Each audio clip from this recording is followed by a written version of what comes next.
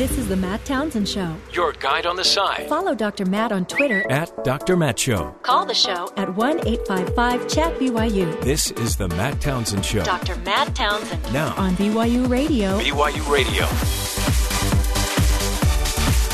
Good morning, everybody. Welcome to the Matt Townsend Show. Dr. Matt here, your life coach, your guide on the side. Welcome to the day. What a day, man. You're starting a new one, and what a great day we're celebrating. Fresh Breath Day. That minty, beautiful smell of fresh breath. Are you having a good Fresh Breath Day? Because if you are, you know it's going to be all day long. Fresh Breath Day. So when you get to work today, just go up, maybe stand a little closer to your coworker than normal, and just say thanks for your fresh breath. That's what Ben did to me today. Kind of awkward. Just walked right up. Ben doesn't even have a microphone. Fresh Breath Day. Ben, now that we're trying to get you dating, I want you to know the importance of fresh breath. So is that really important? Yes. Very. Let me just give it Thank from you, a woman's Kathy. point of view, very. And Kathy confirms it. So 9 out of 10 dentists agree. Okay, I'll think about it. And because today's Fresh Breath Day, what a great day to start. Not like you haven't, you have great hygiene, so yeah. Just keep it up. Okay, thanks. That's all I wanted you to know. Fresh Breath Day, great day. Today, by the way, hopefully, when tonight, 10 GOP candidates will be on stage in the adult party. In the juniors, Little League, there'll be 7 on stage, I believe. Total of 17 GOP candidates going head-to-head. Are you excited for it? Because this is political, nirvana. They're all hoping something goes down. And I'm pretty sure something's going to happen. Someone's got to make a move. Someone's going to, make a comment about the Trumpster, and they will then be eviscerated. I'm pretty sure that's what's going to happen. I haven't checked what the GOP has planned for tonight. 10 candidates. It's going to be fun. In the juniors, though, I think personally we'll probably see more come out of there because they're going to be dancing really hard. You're probably going to see Perry shine. That's where I'm going with my money on Perry. In the other one, I think you're going to see Ted Cruz do something crazy. I'm looking at a picture right now, and he's looking at me saying, "Tonight I'm doing something crazy. I'm going to be known tonight." Anyway, I hope you're interested in it because when you think about it, it's just the beginning of the whole thing. But man, this is the first debate, and in fact, a lot of the Democrats, not a lot, but like Martin O'Malley, he's frustrated because the Democrats, where are the debates? In fact, he's even saying, I think we're setting this thing up for Hillary Clinton. It's not fair. Hillary Clinton should be debating just as many times as the GOP. Anyway, so hopefully you're ready for that. That'll be up later tonight. Tons of exciting things there, of course. And Jon Stewart last night. It's interesting he chose the night of the debate to end all things. He probably didn't know that. But Jon Stewart, and whether you like him or not, Jon Stewart has made a big, I think, dent in the political world and in just the dialogue and the discussion that goes on in this country. It's really an interesting phenomenon where the conservative, they pretty much can dominate radio. Conservatives, Rush Limbaugh, Sean Hannity, these guys, they have huge followings, tons of radio. Conservatives dominate it. Liberals have a harder time getting radio to work. But when it comes to TV, there are no commentators really like Jon Stewart that's more lit with a more conservative bent.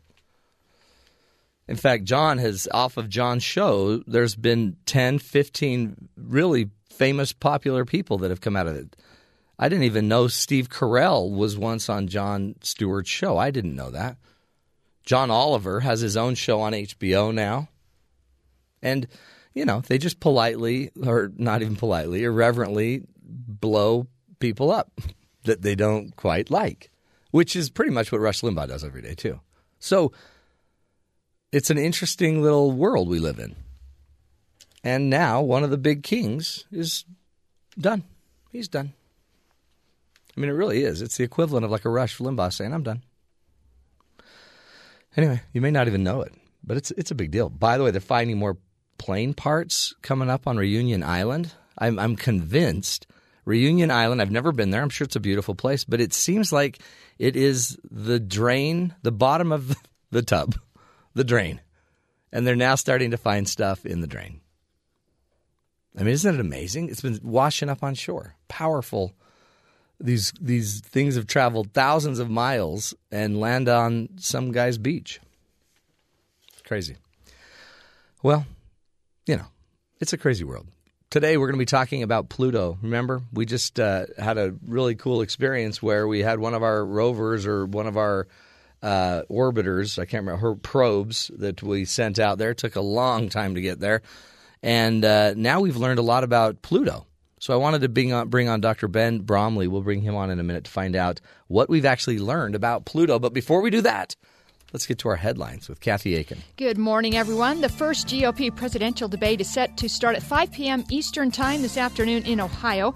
The first debate features at 7 with the lowest poll numbers. The primetime debate at 7 p.m. Eastern will feature the top 10 candidates, including frontrunner Donald Trump.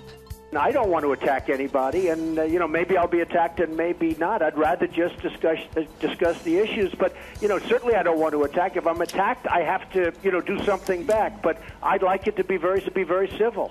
Jeb Bush and Scott Walker will be on each side of Trump. The debate is scheduled to last 2 hours. A 29-year-old man with a history of mental illness attacked a group of moviegoers in Tennessee yesterday. The man used pepper spray and began attacking a family with a hatchet. He also had a pellet gun and was wearing a surgical mask. A man identified only as Steve was injured in the attack. I would ask anyone to pray for his family because he obviously has some mental problems or something else. The suspect was shot and killed by a SWAT team when he tried to leave through the theater's back door. The U.S. carried out its first airstrikes on ISIS from a Turkish military base yesterday. Last month, Turkey agreed to allow attacks on Islamic State in nearby Syria and Iraq. No details of the airstrikes have been released. Malaysia's Prime Minister announced this morning that a piece of an airplane wing found on an island in the Indian Ocean did belong to the missing Flight 370. Today, 515 days since the plane disappeared, it is with a very heavy heart that I must tell you that an international team of experts have conclusively confirmed that the aircraft debris found on Reunion Island is indeed from MH370. However, other officials were not so confident, saying only there's a strong possibility it's a match. Meanwhile, Malaysian officials say they've collected other plane debris on Reunion Island, including a plane window that will also be examined.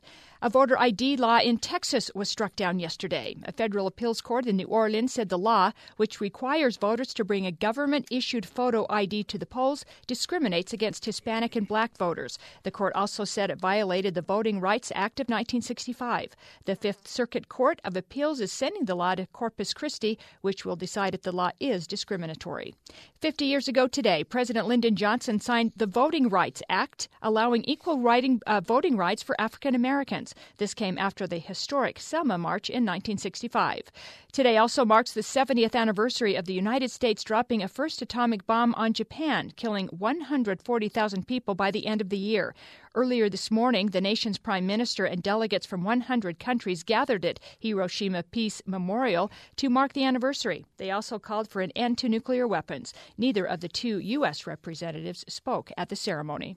A judge has ordered Bill Cosby to give a deposition in a lawsuit that alleges he sexually abused Judith Huth in 1974. Huth was just 15 years old at the time. Cosby will answer questions from Huth's attorney on October 9th.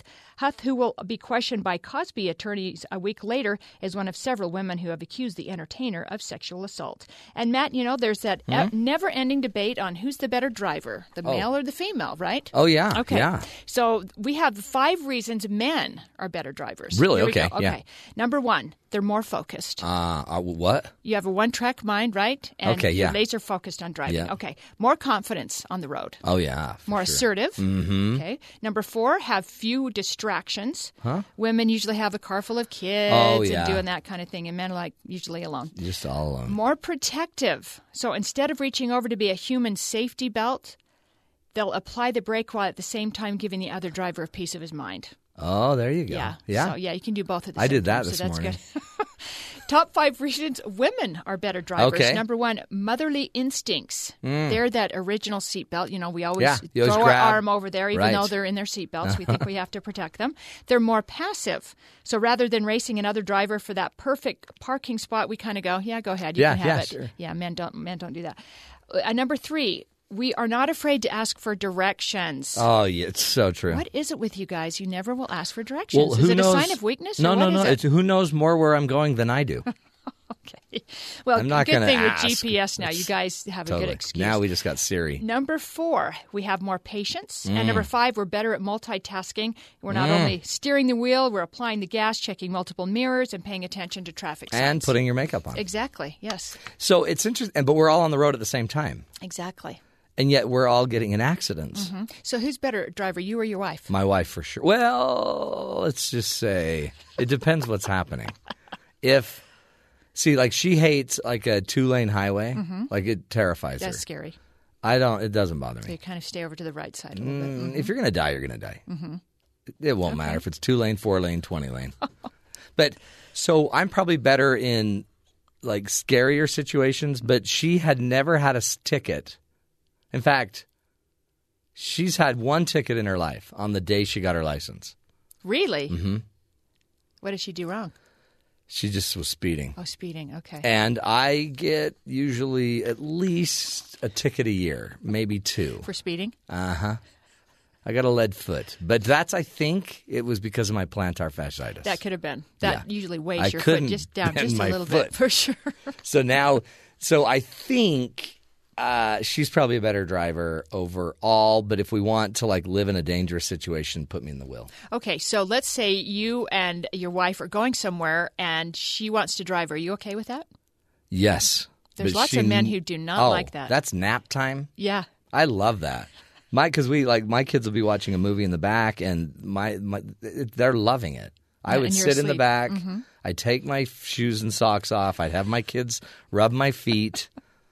Oh, See, a lot of men just don't like the woman Yeah. driving. They think Really? that's Yeah, they need to it's get over a that. chauvinistic thing, I It think. totally so, yeah. is. Oh, good. I'm glad to hear that. just guys out there, just take your shoes off. If you have kids, have them rub your feet. This is good living. It's like you're being chauffeured. Come on. Get rid of chivalry. It is dead. Good job, Kathy. Good job. Yeah, I don't know who's safer. I mean, I think we all are really, honestly, kind of messed up on the road. When someone's eating a hamburger on your left and on your right they're applying makeup, we're going to die. It doesn't matter your gender. We're going to take a break, folks. When we come back, Dr. Ben Bromley will be joining us. He is a professor of physics and astronomy from the University of Utah. He's going to update us on what New Horizons found in Pluto. 9 discoveries, at least. There's probably a lot more than that. We'll find out. We're going to unfold everything we know about the dwarf planet. Plus, we're going to find out where that cute little probe has gone next. Interesting stuff. Stick with us. We're talking Pluto when we come back right here on The Matt Townsend Show.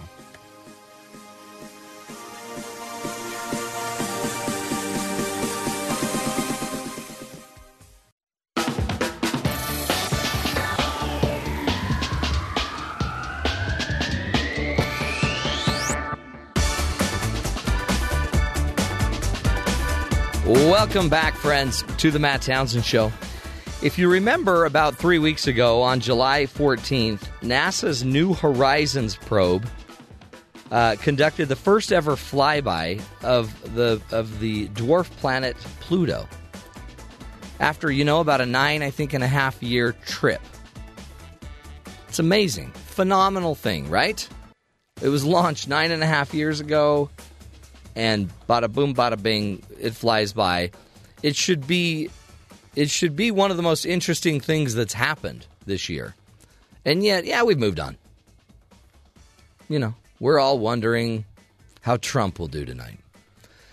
But I didn't want the story to die without knowing what we learned, right? We were all excited. We uploaded a few pictures of Pluto. Oh, okay, that's Pluto. That's great.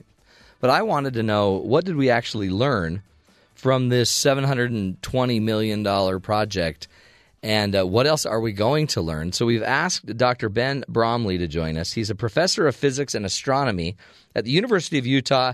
He's here to tell us what we've learned about Pluto, some of the new discoveries, and what we can expect next. Dr. Ben Bromley, welcome to the Matt Townsend Show. Thank you very much. Great to have you.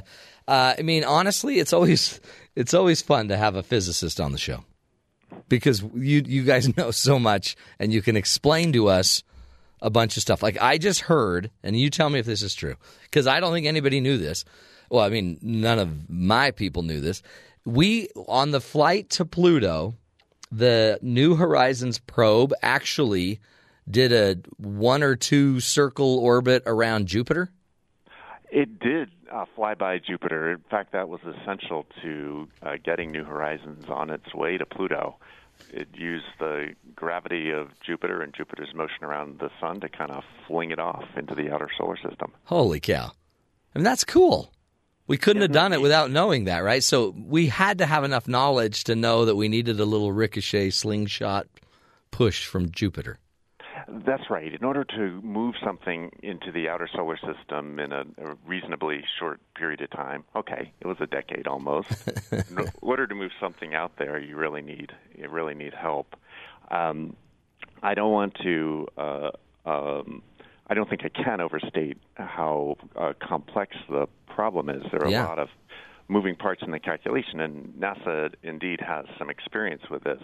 But it's amazing. You know, in 10 years of flight time, the New Horizons satellite arrived within minutes of its scheduled appointment with Pluto. Very, very cool. That is cool. I mean, think about it, just an airline.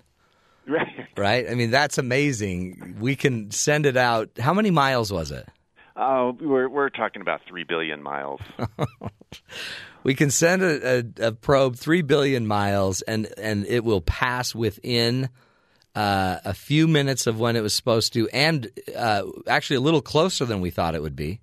Is that right? I get to be where it was supposed to be. Oh, it was exactly where it was supposed to be. Yeah, I think. That's pretty cool. And yet we have a hard time getting our flight to Colorado to work. It's cool. But occasionally they get them right, and sometimes they're early. New Horizons had to be right on time, and it was. Talk about what we've learned. This is historic, but I'm assuming we're gathering a ton of data, and still, just from what the pictures we've taken and the information we've gathered, I'm sure there's a lot of pretty neat discoveries. Oh, it's really amazing. I just want to start off with the atmosphere. Pluto turns out has a pretty complex atmosphere, something I really didn't think about before the New Horizons flyby. But indeed, it's a place where simple hydrocarbon molecules can build up, even a haze, sort of like a smog can form around the planet, and indeed, helps coat it and give it its appearance that we see today. I think, out here from the perspective of Utah and the Rocky Mountain West, another amazing aspect is the geology. We thought that Pluto, as a dwarf planet, like you mentioned, was just a cold, still ball of dirty ice. I'm thinking like a Calvin and Hobbes snowball. Right. And we expect the way it sort of evolves in time is just to pick up pockmarks from impacts from various, chunks of debris in the outer solar system. Like the moon's got a bunch of craters. Yeah. But it looks like it's been rejuvenated. The surface of Pluto seems very, very young. Plus, it's got mountains like our Rockies. Wow. So, geologically, it's alive. I don't think anyone expected that. Isn't that amazing? I mean, I guess you just thought it was just a ball of ice. And yet it's alive, so I guess it has activity, volcanic. What makes it alive? Volcanic activity? How does that work? Oh, I have no real idea. I think, and we're not alone in these questions. Man, Ben, you got to solve this. And we'll be piecing it together for over the next few years at least. Is it talk about about the dwarf planet idea? How come they demoted Pluto? Well, Or I love Pluto, and I don't like to think of it as a demotion. You know, astronomers try to put things into groups to understand, what they are and really where they came from. And our own solar system has several types of planets. We've got our rocky planets, Mercury, Venus, Earth, Mars, closer to the sun, warm, hot even. Mm-hmm. And further out, we've got these gas giants. Jupiter, Saturn, Uranus, and Neptune. These things are much bigger than the rocky planets. They formed differently. They formed actually where there was more ices and gas, and they formed quickly when the solar system was young compared to, say, the last stages of the Earth's formation. So we've already got these classes of planets, these rocky planets and gas giants, and people began to discover in the last few decades that there were other icy small bodies like Pluto beyond the orbit of Neptune. So Pluto, which was already sort of an anomaly, being teeny, smaller than the Moon, and a tiny ball of ice, it stood alone for some time. But then we recognized that there were more. That it was one of a class of Kuiper Belt objects, these small icy bodies outside, and they have their own formation history. So the demotion was really just sort of a way of identifying characteristics. Okay. Not a big deal. How do you feel about it? I'm ticked. I mean, no planet wants to be called a dwarf planet. But what's the other planet right outside by there? There's another entity that even could, I guess, that could be called a planet. Do you know what I'm talking about? Actually, there are a few bodies out in the outer solar system that people have identified. One is famous one is known as Sedna. Yeah, that's it. Pluto-like. It's on a much more extended orbit, but we believe it's similar to Pluto in its characteristics, its size, and composition. It's there's another one too, which is really kind of cool. Another dwarf planet actually resides right next to Pluto. It's its binary partner, Charon. Interesting. So we knew this before, right? We did. That's been known since the 70s. Okay. Pluto is really a binary planet, and you can think of replacing our moon with Mars and having the Earth and Mars orbit together. It's sort of similar. And Pluto also has two or multiple moons, right? It does. Isn't that cool? That is cool. We demote it from planethood, and then it comes back at us and says, "Ha, look, I've got more moons than you, Earth." How many moons? Is it 2 moons? It's outside of the Pluto-Charon binary. You can think of Charon as being one big moon. There are 4 other moons. Holy cow. Nix, Kerberos, and Hydra.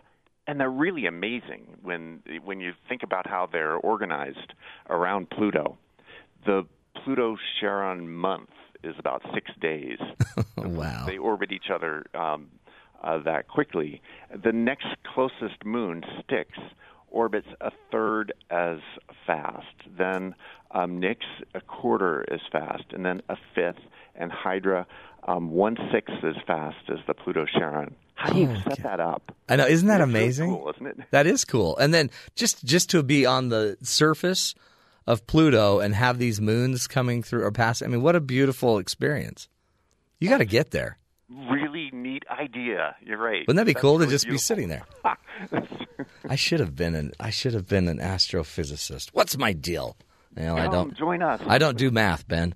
I'm not a math guy. I'm a social science guy. It's a language. Oh, is it? Is that all it is? Oh, that's good. Let's do this, Ben. Let's take a break. Come back. I want to know more what we're finding out. I also want to know why any of this matters to us. I mean, it's exciting, it's interesting, but it seems like NASA's not getting the attention it used to, and it maybe needs. So I want us to figure out why, as humans, we need to keep figuring out what's going on in space. More with Dr. Ben Bromley right here at BYU Radio. He is from the University of Utah, professor of physics and astronomy there. He's helping us understand the great learnings that have come out of Pluto so far. Stick with us, folks. This is the Matt Townsend Show. We'll be right back.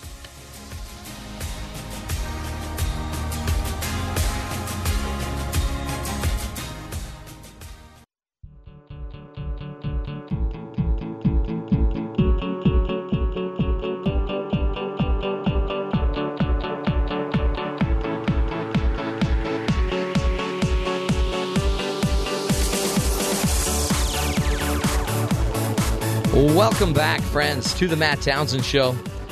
Today we're doing a quick update on Pluto and NASA's New Horizons probe that passed by Pluto on July 14th, a 9.5-ish year journey.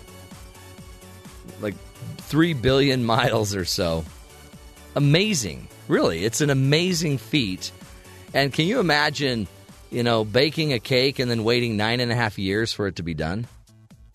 Before you can now cut it open and find out how good it is. Well, today our great guest, Dr. Ben Bromley, a professor at the University of Utah of Physics and Astronomy.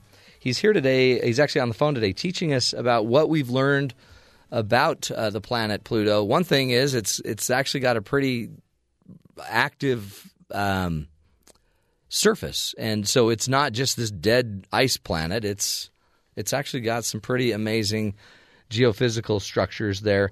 So, Dr. Ben Bromley, welcome back and continue to teach us. What else? What else have we learned about Pluto? Well, one of the fascinating things for me about the Pluto system is its moons. We talked about. Yeah. We're finally actually being able to see what they look like, and they kind of look like potatoes. They're just sort of lumpy. They're tens of miles across. And we're waiting to learn, what they're made of. The nature of these moons is going to teach us about how Pluto and its partner Charon came to be. We think that Pluto and Charon were individual dwarf planets roaming alone out there, and they had a grazing collision, which helped them, come together and kind of capture each other. And in the process, they formed this very rich moon system. Huh. How do we know what makes up these potato-like moons, these mushed? I mean, how do we know that? Just from a picture? We'll learn a bit from their shapes. Whether these things were fragments of a collision or whether they were assembled as time went on from the debris of the collision. But what we'll really be able to pick up is data from the various instruments on board New Horizons, and hopefully they'll be able to use infrared and ultraviolet imaging or information light to assess what these things are made of. Yeah, I guess the data is you're just going to continue to just evaluate and break down and cut up the data for years. That's right. Listen, you mentioned it was like a cake. You have to wait to right. eat it.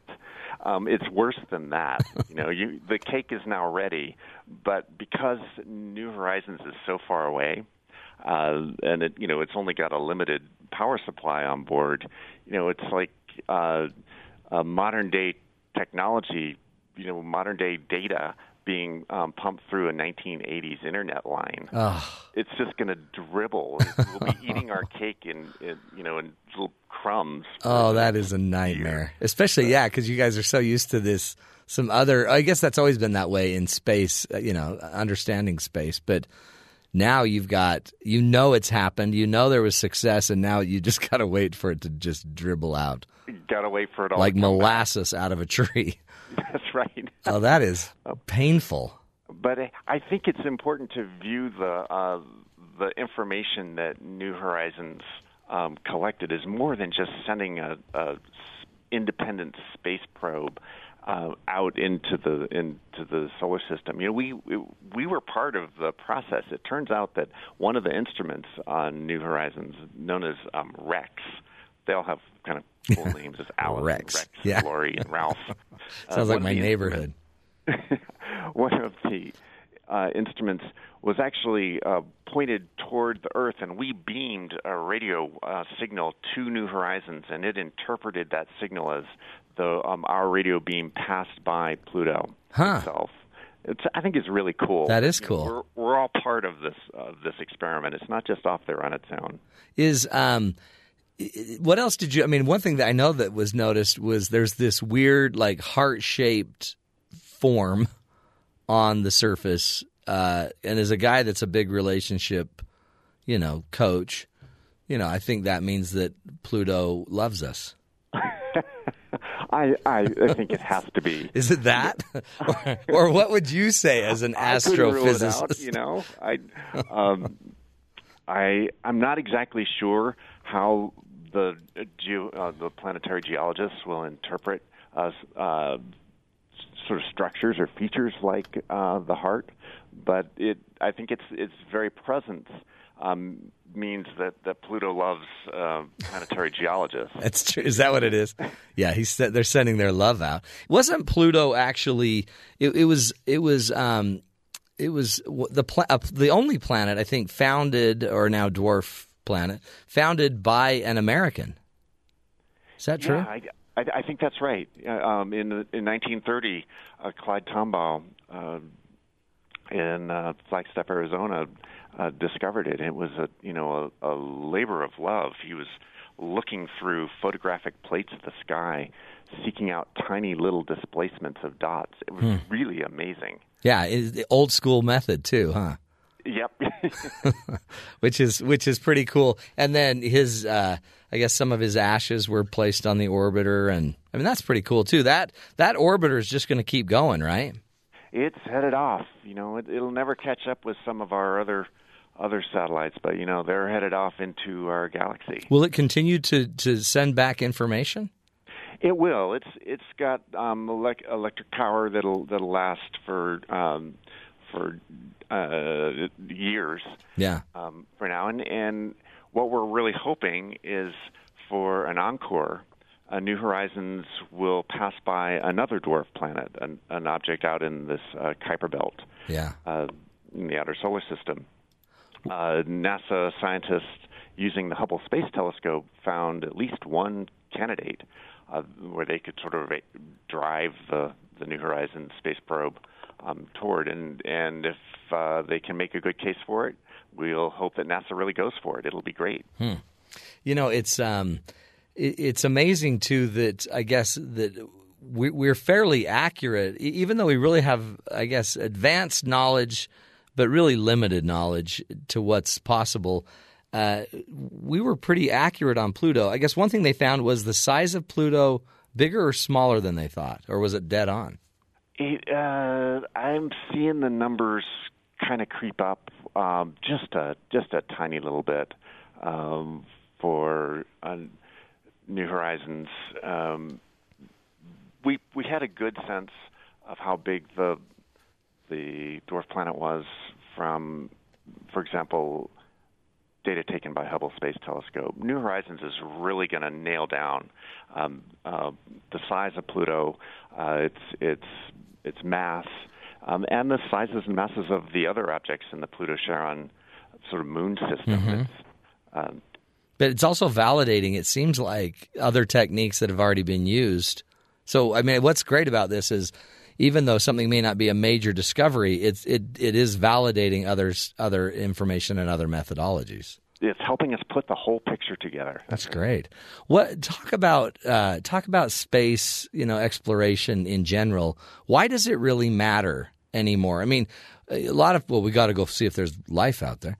But why would it matter to the average, let's just say, inner city kid that we keep pushing NASA out there? Well, listen, space exploration is our destiny. And although we don't necessarily see the implications in our day-to-day life, it's what we as humans are headed for in our future. And as we learn about nature, it's always important to learn about nature. We'll learn about laws of physics and learn about the world we live in. It enriches all of us. Yeah. I believe. No, and totally. This scientific progress is really at the heart of what humans do, and we continue pushing forward even in dark times. People keep coming up with new ideas and new discoveries and innovations.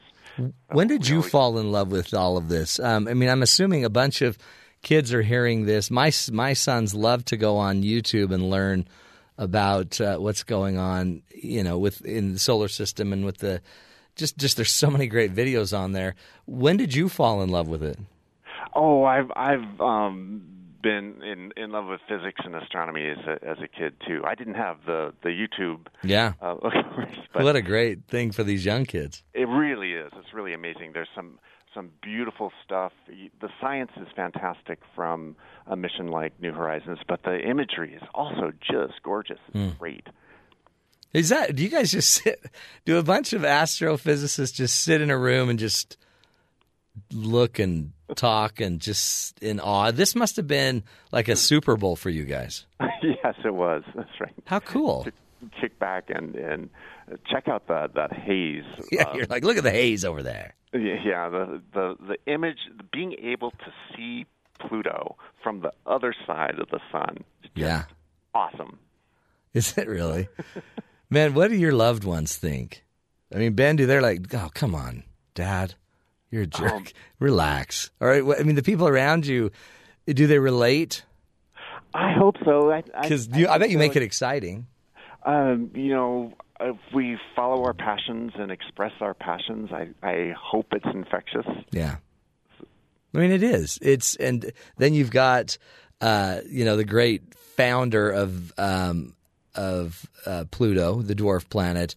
He gets this really cool opportunity to have his ashes fly out to space forever. Is that not every physicist's ultimate dream? Yeah, that is really amazing. He's part of the broader universe. Right. It's really cool. Riding a nuclear-charged probe to eternity.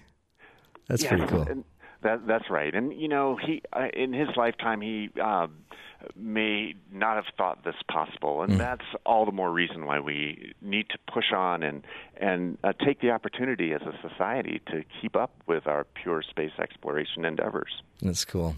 So what's next, do you think? What's the next interesting thing that we're going to be doing? What has NASA already launched 5 years ago that we're going to be amazed by in 10 years?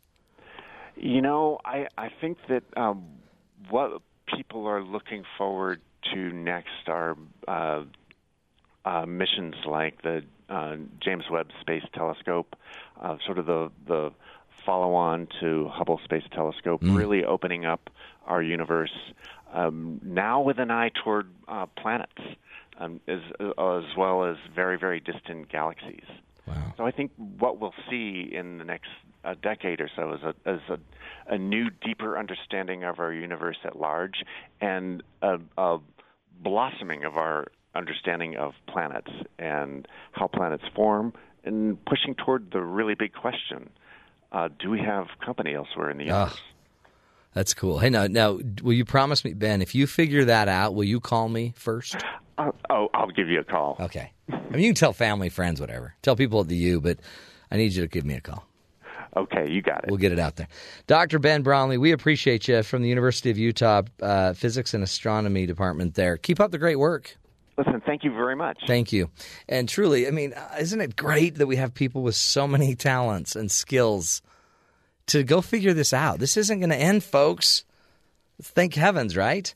Let's just keep learning and bring that learning home. So, and your kids out there, if you've got kids that have any interest in science, push that. We need more Ben Bromleys out there. We'll take a break, my friends. When we come back, one of my favorite segments, Seeing the Good in the World. Kathy Aiken's going to help us go meet a really powerful story of good. They're out there, folks. You just got to look for them. We'll be right back. This is the Matt Townsend Show.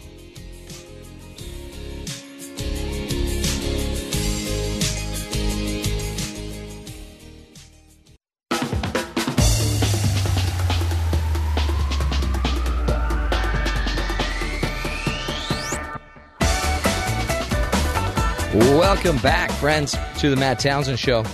One of my favorite segments is this one we do about seeing the good in the world. Kathy Aiken goes out, finds a good story, takes us in depth to see how easy it is to change lives. That's right, Matt. I think all of us have been teased or bullied at some point while we were growing up, or at least know someone who's been bullied. Well, we found a Utah doctor who wants to stop teasing and bullying for children, especially with large ears.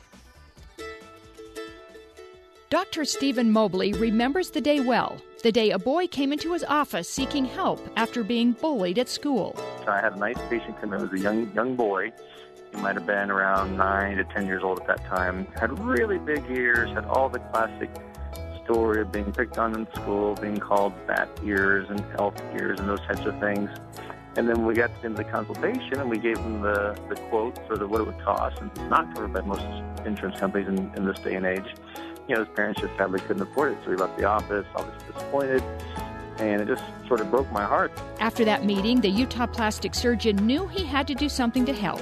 He himself had large ears and secretly had cosmetic ear pinning when he was in college. You know, if you had a funny haircut, maybe you could find a new haircut style. If you were a little skinny, maybe you could work out a little more. If you were a little heavy, maybe you could eat a little bit better. I mean, there's some things about your physical appearance that you have a little more control over.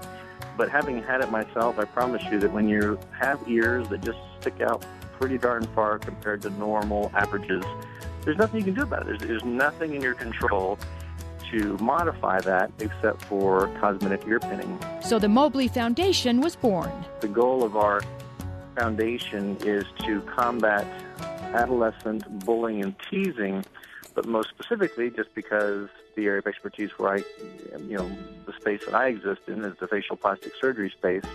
And so we like to focus on adolescents that are being bullied or teased because of having sort of larger than average, large protruding ears. And so in the bigger picture of life, where you look to give back and make a difference in your own community, it was that sense that I could do something larger and grander to help kids maybe get just a little bit of peace in their life from a part of their life that could be causing a lot of heartache, which is the bullying, teasing of having those large ears.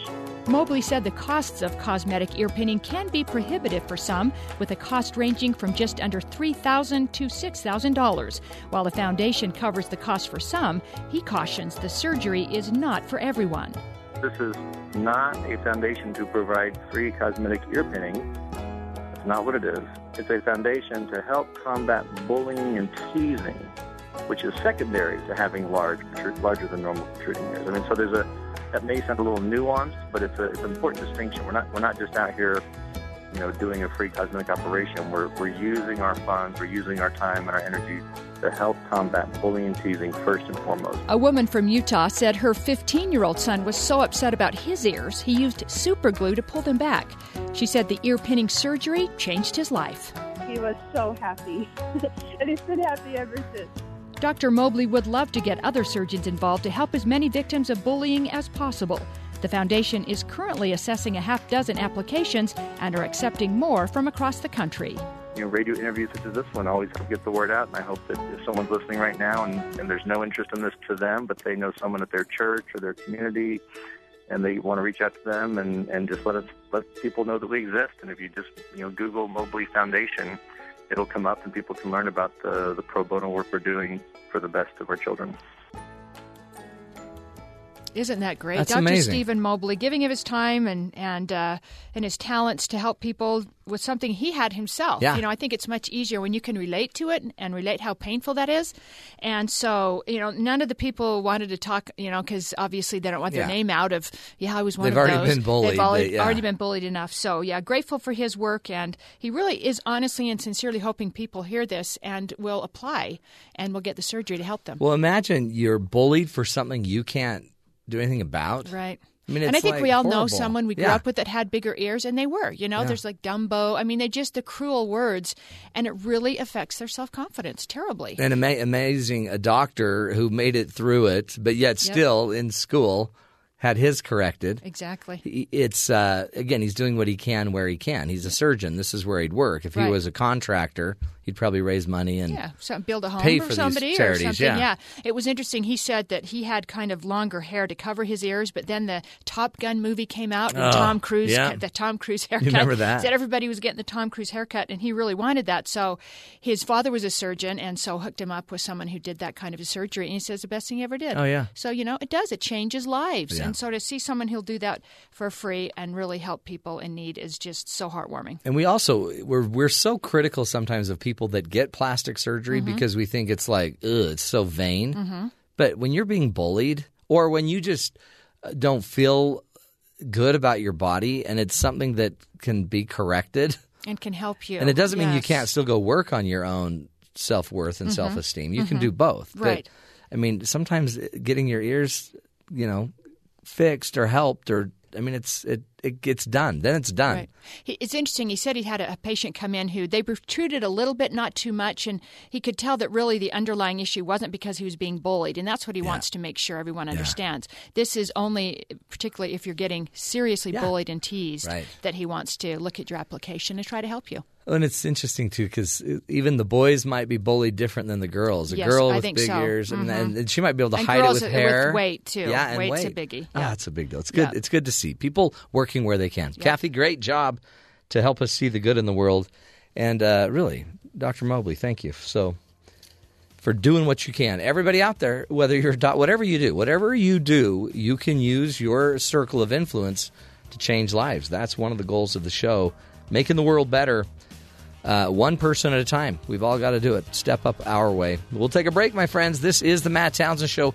Back next hour. More ideas, more tools. In fact, next hour we'll be talking about sharing and the power of social media to create some pretty cool results in our lives. Stick with us, folks. This is the Matt Townsend Show.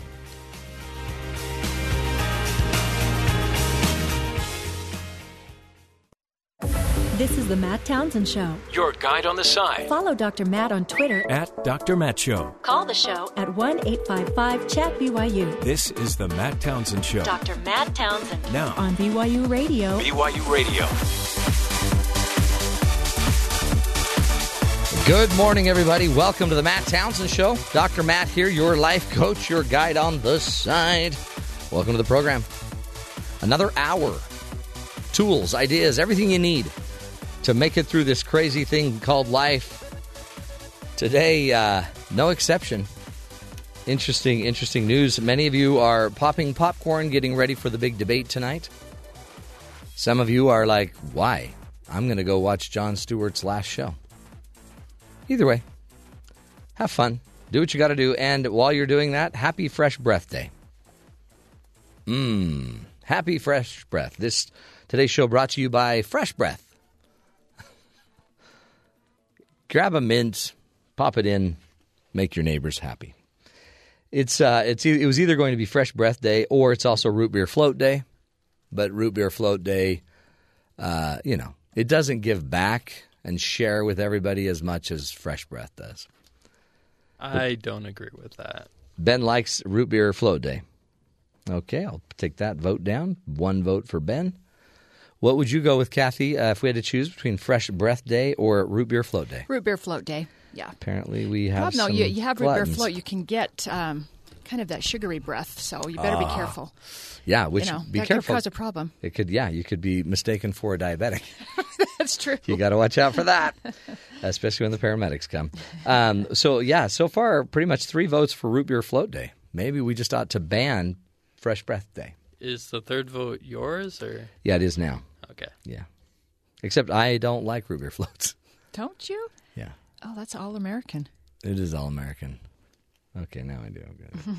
Hey, we've got a really great because of the debate coming up.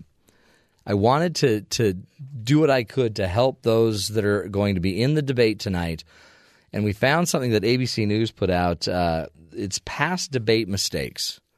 So sit back and enjoy a few minutes of the mistakes past debaters have had problems with, and let's see if we can avoid some of them. Nice to meet you. Hey, can I call you Joe? Okay, good. Who am I? Why am I here?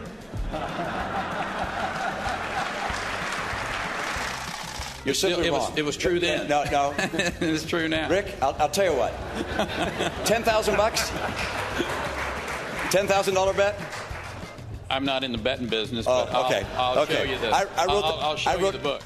There is no Soviet domination of Eastern Europe, and there never will be under a Ford administration. It took the president 14 days before he called the attack in Benghazi an act of terror. Get the transcript. He did, in fact, sir. So let me call it an act of terror. Can you say that a little louder, Candy? He did call it an act of terror. It's 3 agencies of government when I get there that are gone. Commerce, education, and the, what's the third one there? Let's see. I would do away with the education, Commerce. Commerce, and let's see. I can't. The third one I can't. Sorry. Oops. But are hesitating on the likability issue, where they seem to like Barack Obama more. I don't think I'm that bad. You're likable enough. Thank Hillary, you so no much. doubt. I appreciate it. I'm looking forward to finding your facts on that because that just doesn't. I'll tell you what the facts are. Rick, again. You had the Rick, word. I'm speaking. Your I'm speaking. The I'm newspaper. speaking. I have as much experience in the Congress as Jack Kennedy did when he sought the presidency. I served with Jack Kennedy. I knew Jack Kennedy. Jack Kennedy was a friend of mine. Senator, you're no Jack Kennedy. That was really uncalled for, Senator.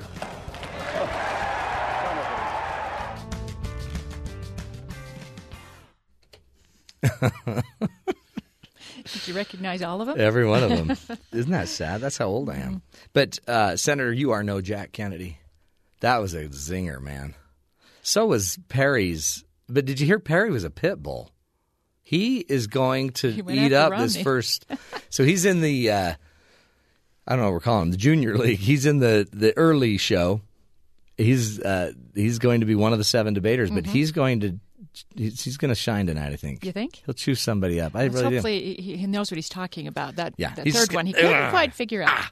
So one of the rules is just remember, if you're going to enumerate, know what you're going to say. yeah, it's better to just say, I'm just going to close a few of these. Let me just talk about those. Then he could have just forgotten the third one. I'll just be glad when it's over, actually. To this day, I don't even know what the third one is. Sad. But you got to be careful, and you got to set yourself up. You got to know what you're saying. Anyway, interesting stuff. So go watch that tonight. Tomorrow we'll be talking about it as well. Just, fun stuff, interesting stuff. But let's go to the headlines, find out what else is going on. Kathy Aiken, what's up? Well, Matt, speaking of politics, 9 GOP presidential contenders will try and take the spotlight away from frontrunner Donald Trump in tonight's first primetime debate. Trump says while his competitors are used to debating, he just plans on being himself and says there are plenty of issues facing the country. I mean, our country is in trouble. Politicians have driven us into the ground. They don't know what they're doing. They're certainly good at getting elected, and after they get elected, they don't do anything. I say they're all talk and no action, and it's time that we do something about it. We want to make America great again. The first debate begins at 5 p.m. Eastern Time on Fox News and will showcase the 7 candidates with the lowest poll numbers. A 29-year-old man with a history of mental illness attacked a group of moviegoers in Tennessee yesterday. The man was wearing a surgical mask and used pepper spray before attacking a family with a hatchet. Here's Nashville police spokesman Don Aaron. The gunman opened fire on the South Precinct officer. That officer returned his fire and then backed away out of the theater. Ultimately, the suspect came out of the back door of the theater. He was shot, fatally wounded, and has been pronounced deceased here at the scene. The suspect only had a pellet gun. 4 Planned Parenthood clinics in Florida have been cited for several violations, including one for keeping improper logs for disposal of fetal remains. The state's Agency for Healthcare Administration also said the clinics performed 2 trimester abortions without a required license. Florida Governor Rick Scott ordered a state investigation after the release of graphic undercover video showing officials discussing the sale of fetal tissue to researchers. 11 states have begun investigating Planned Parenthood since the release of those videos. Planned Parenthood denies any wrongdoing. There's some confusion coming out of Paris today over the airplane wing part found on an island in the Indian Ocean. Malaysia's Prime Minister announced this morning that the piece did belong to the missing Flight 370, while other officials said only there's a strong possibility. Some of the victims' families are angry that the announcement was made before everyone came to the same conclusion. A 38-year-old woman was able to talk her way past a security guard at an Illinois airport yesterday when she entered a cockpit of a private plane. She was eventually caught and taken to a hospital for psychiatric observation. Officials hope the security breach will prompt more rigorous oversight at the airport. Bill Cosby has been ordered to give a sworn deposition in the lawsuit that alleges he sexually abused Judith Huth in 1974 when she was just 15 years old. Cosby will answer questions from Huth's attorney on October 9th. Huth will also be questioned by Cosby's attorney. That will take place a week later. She's just one of several women who have accused the entertainer of sexual assault. And Matt, here's a case where you should probably get your information correct before proceeding. What? Nearly a dozen bounty hunters swarmed a home in Phoenix this week looking for a man wanted in Oklahoma on drug charges. Instead, they found Joseph Yonner, the police chief. The bounty hunters were apparently acting on a bad tip posted on their Facebook page. The owner of one of the bounty hunter teams was arrested for criminal trespassing and disorderly conduct. Oh, so, man. you open the door, wake he and his wife up, and it ends up being the police chief. Freeze, Not a good dirtbag. house. Get down. It's Not chief bag to you, dirt bag to you. Isn't that crazy? Was there a camera crew in tow? I'm sure there was. Was it It's gotta be Dog, part the of bounty reality. hunter? No, it didn't say that. It didn't say it was him. Oh, my heavens. Wouldn't that have been great? Because, in Dog the Bounty Hunter, they always take the guy in the back seat, let him have a smoke. And then Dog, talks to him about God and helps him find his way back. And the whole time the police chief's like, oh, you're going to get it. You're dead. When my boys show up, we are tasing you. Yes. Holy cow. That is a big mistake. Wrong place, wrong Boy. time. Yeah, mental note for all of you bounty hunters. If you are about to go, break down a door and rip somebody out of bed, you better make sure it's not the police chief. You are in a world of hurt if you make that mistake. Oh, that's so sad. I guess it's better than a mistake a surgeon could make.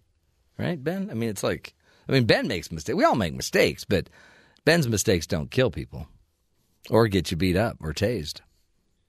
Luckily, yeah. Yet. Yeah. We'll see how the rest of the show goes. Let's not jump to conclusions. Hey, we got a great guest coming up. Brian Kramer's joining us. He is the CEO of Pure Matter, is a social media strategist, and also the author of a book called Shareology: How Sharing Powers the Human Economy. It's a really interesting concept when you think about what's going on with social media. When you think about what's going on with how much information we are all going through every single day. The idea that we're sharing so much really is our sense of connecting today. I mean, how many times do you go a day without really a rich, deep conversation? Instead, you've texted 50 people and, forwarded on so many or retweeted so many great thoughts. Shareology, the ability, the power to share and to connect with other humans. That's what we're talking about after the break with Brian Kramer. Stick with us, folks. This is the Matt Townsend Show, helping you find the good in the world.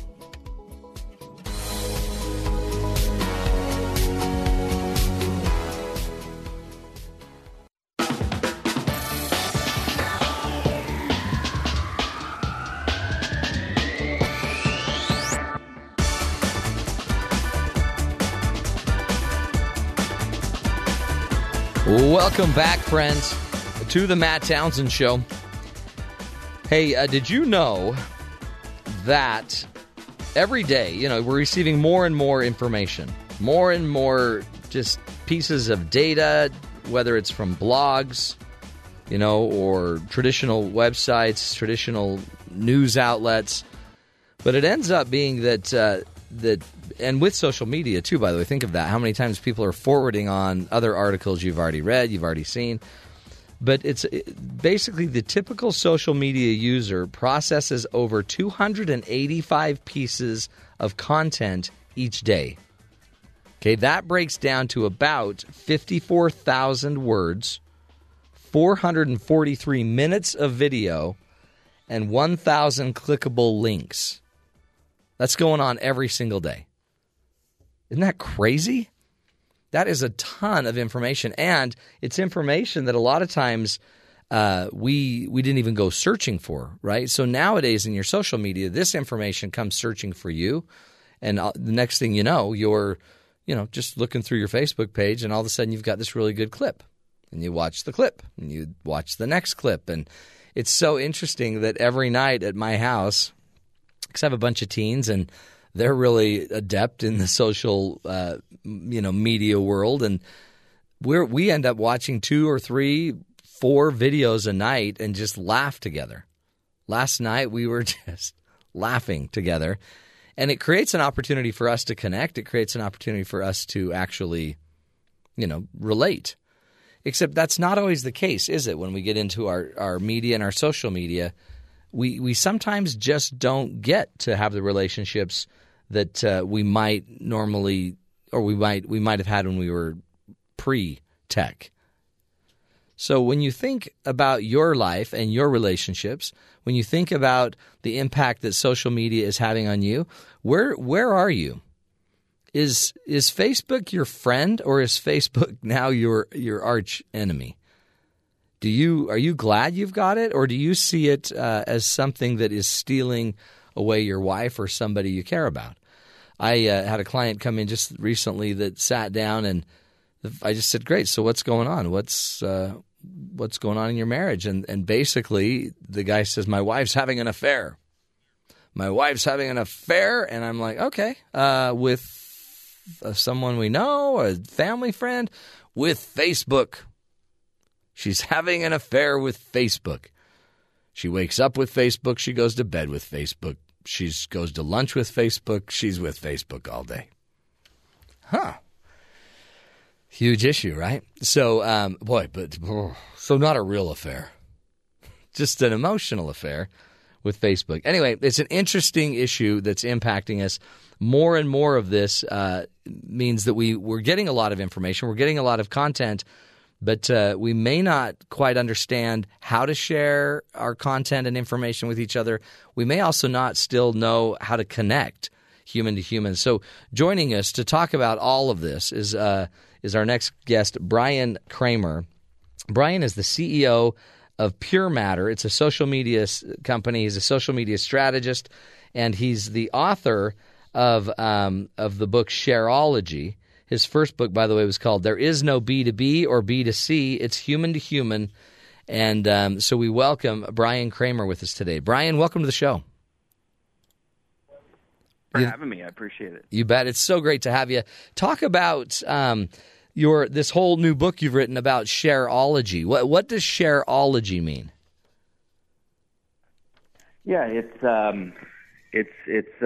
something that it's actually an extension to my first book that you just mentioned. So, Human to Human was really a book about how we're taking back the simplicity, empathy, and imperfection in everything that we do, and become more human companies, less automated companies. And this book, Shareology, is really the extension of that. So it's kind of a little bit more in the trenches, and it's the art and science of sharing, but it's also it's taking a look at how sharing powers the human economy. Like social media sharing. Is that what you're saying?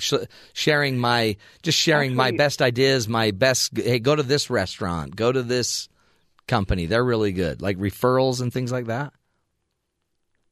It's not just that. It's also it is social, but it takes a look at the past, present, and future of sharing as a society. And it looks at how sharing has evolved into what people are referring to as the sharing economy. So if you look at digital to physical world, things like Airbnb and Uber. Yeah. And I mean, that whole industry has grown into a $16 billion industry, and it's just going to grow even further. So as you look at all of that kind of stuff and think about how we create these shared experiences out of companies, out of moments, it's really, it spans from both digital to physical world to the art and science of actual sharing. Yeah. I mean, I guess that's interesting. I had a situation the other day. I downloaded, I think, the new iTunes music program. I don't know. I honestly don't know how it happened. Somehow it appeared, and the next thing I know, I could actually see other people that were in my building. I could see their music files. And it was somehow we were all networked and we could share our music databases with each other. And I thought, what? But it dawned on me right then that we're in a new world, right, where I can actually buy music, my friends can buy music, and we can sit there and share our music together. Now, I couldn't take their music, they couldn't take my music, but now all of a sudden, what if we just share music, which is to some regard what's happening, it seems like, with some of these new music apps. Or instead of buying a bicycle, I could just share it with other people downtown by just kind of renting one for a little bit. Exactly. Is that the Shareology? That's the new economy? It is. And it helps us to get things done more efficiently and faster. Yeah. And it also helps us to not have to own things. We're in a cluttered environment in the last however many years where we would buy things and own them, and it's not necessary anymore. Now we can share things. We can literally borrow things. We don't have to own the music. We don't have to own CDs. We can actually use things like Spotify, and I can go on to Spotify and see what my friends are listening to and cut to the chase and listen to some really good music much faster. Yeah. To your point.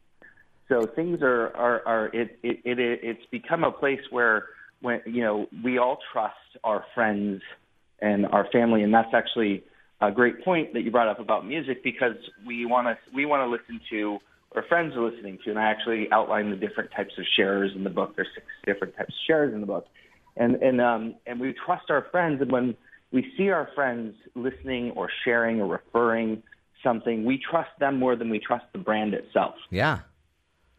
And so that right there, combined with the sharing economy, combined with how we buy things, makes it easier for us to trust what we're buying, which makes it a much, much different influence environment, because now we want to, as a brand, hire influencers or get influencers to influence, because we know that people are going to trust them even more.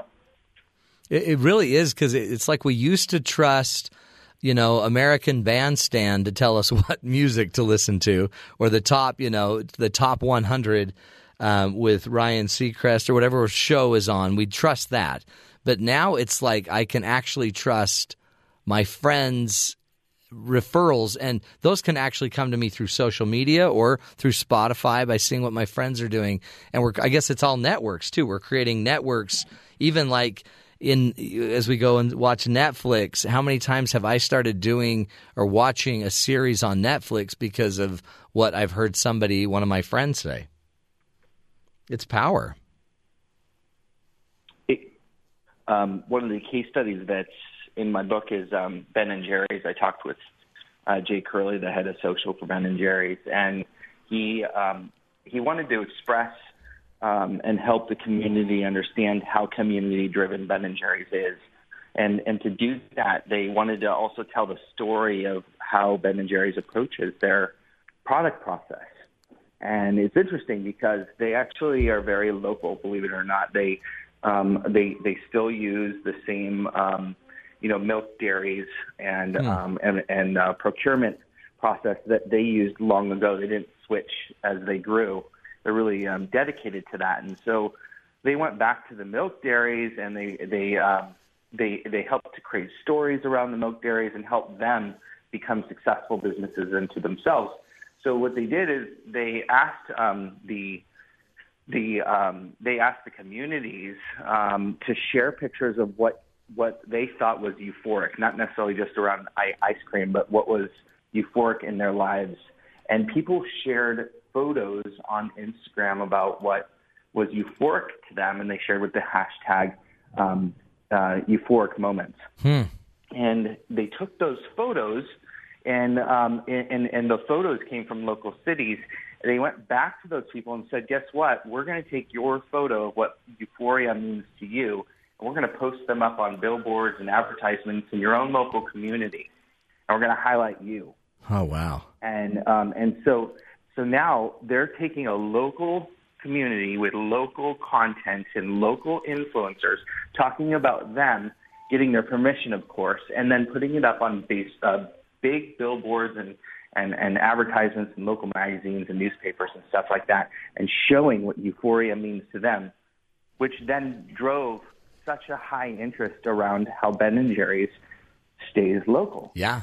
Because that's exactly what they're trying to do. But they did it through influenced relationships of people that you trust in your own community.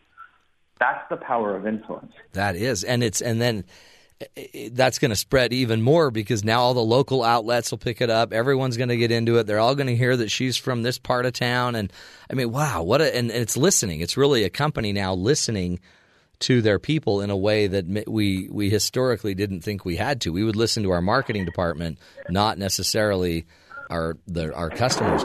Interesting stuff. Let's take a break. We're speaking with Brian Kramer, and Brian is the CEO of Pure Matter. If you go to his website, briankramer.com, he's teaching us about his new book, Shareology, and we're going to get in deep on this when we come back. Shareology, how sharing powers the human economy.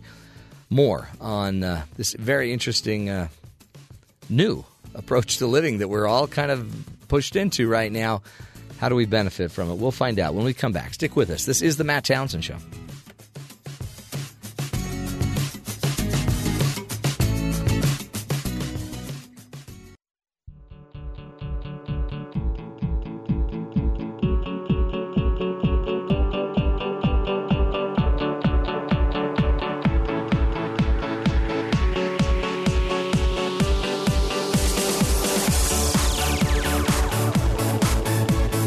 Welcome back, friends, to the Matt Townsend Show.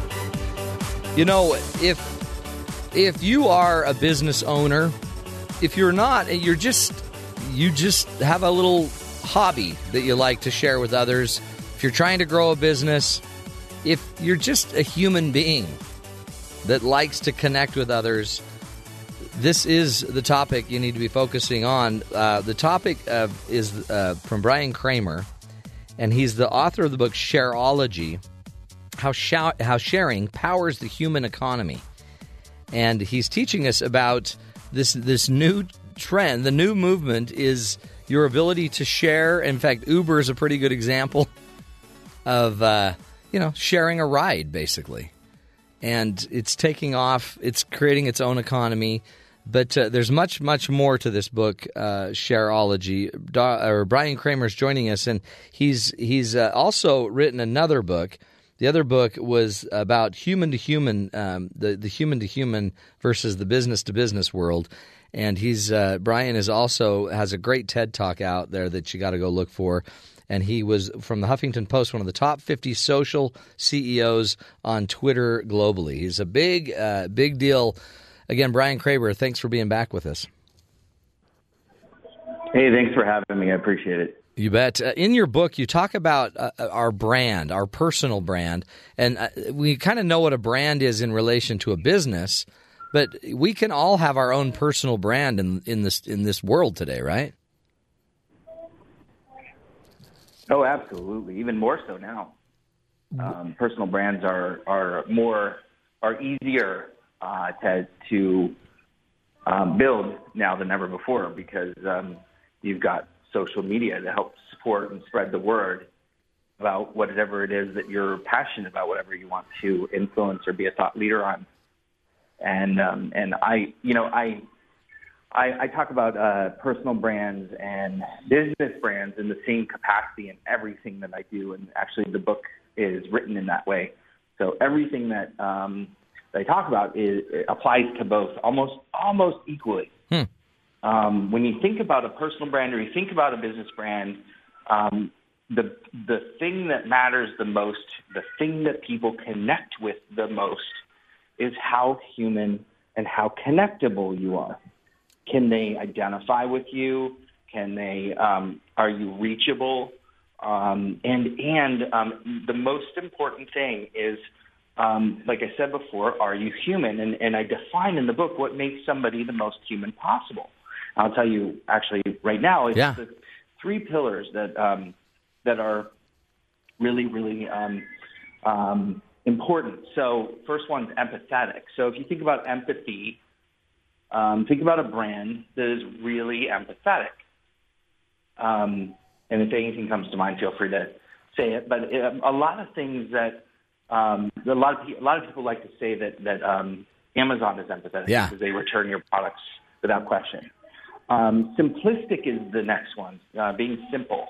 Very hard to be simple as a brand and as a person. We're very complex creatures.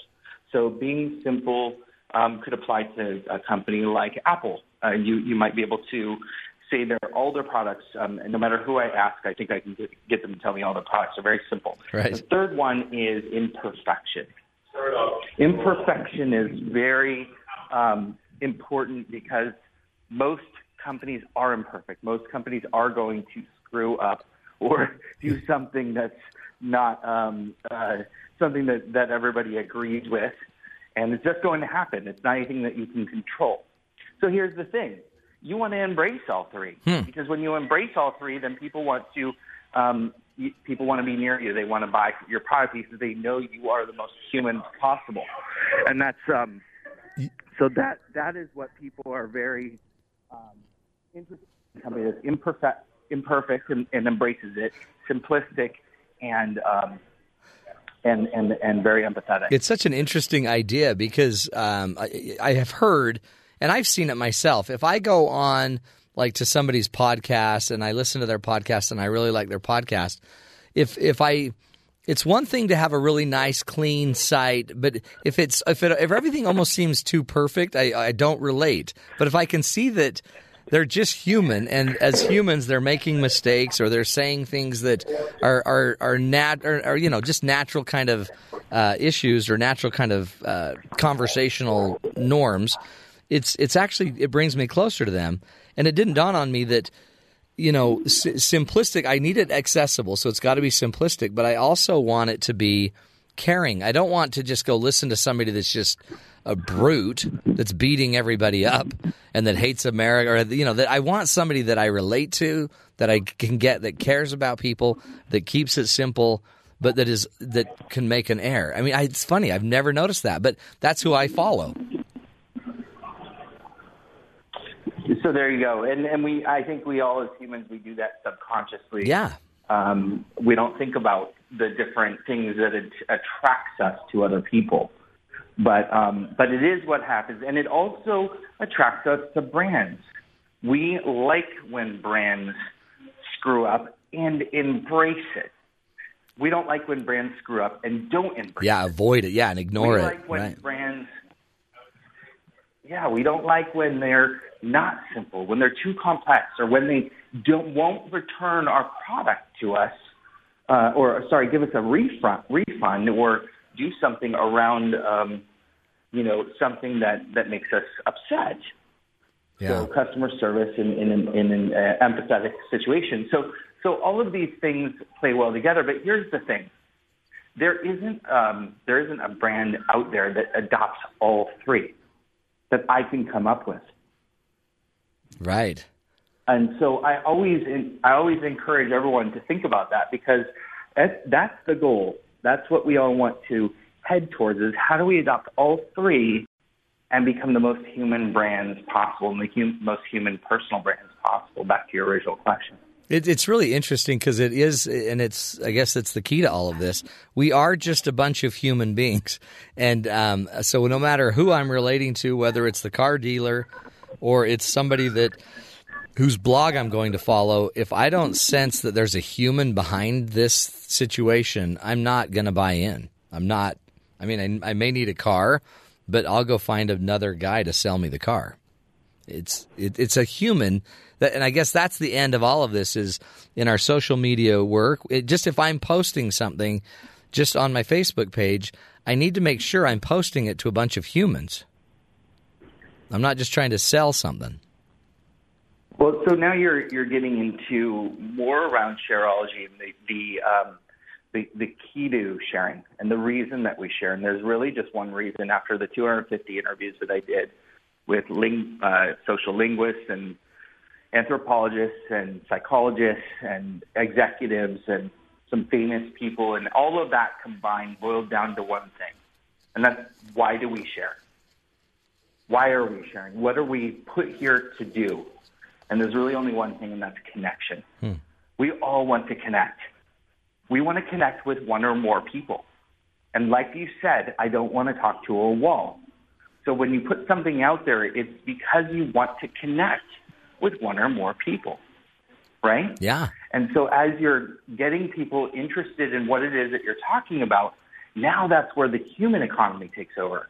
That's where the humanness happens, because that's where you want to have those conversations. That's where you want them to feel empathetic, and that's where you need to take over simplicity and imperfection and really put into practice the things that I talk about in the book around the sharing formula. And listening, right? I mean, part of that then is you're not just there, I put it out there, but then when I get responses, I need to listen kind of like Ben and Jerry's, listen to what, what people were motivated by. If you don't listen, then what good was putting it out there? Listening is the mother of all skills. And it is the first thing that I suggest that everybody does when they go to social media, especially. Now, I did an interesting experiment. I don't know if I actually put this in the book, but it was interesting to actually put in as a hashtag. I tracked the keywords fail, hashtag fail, and hashtag thank you, because I wanted to see who in the world was using those hashtags and what was the balance. Were they equal or not equal to, the use of people appreciating versus not appreciating, basically. And it was interesting because it was like 86% of people out in the world were saying hashtag fail versus the rest of the population saying hashtag thank you, meaning not very many appreciative people out there, or not very many great customer service situations happening. The reason I bring that up is because that's a very simple way of listening. I mean, I just did that globally at a real 1,000-foot level.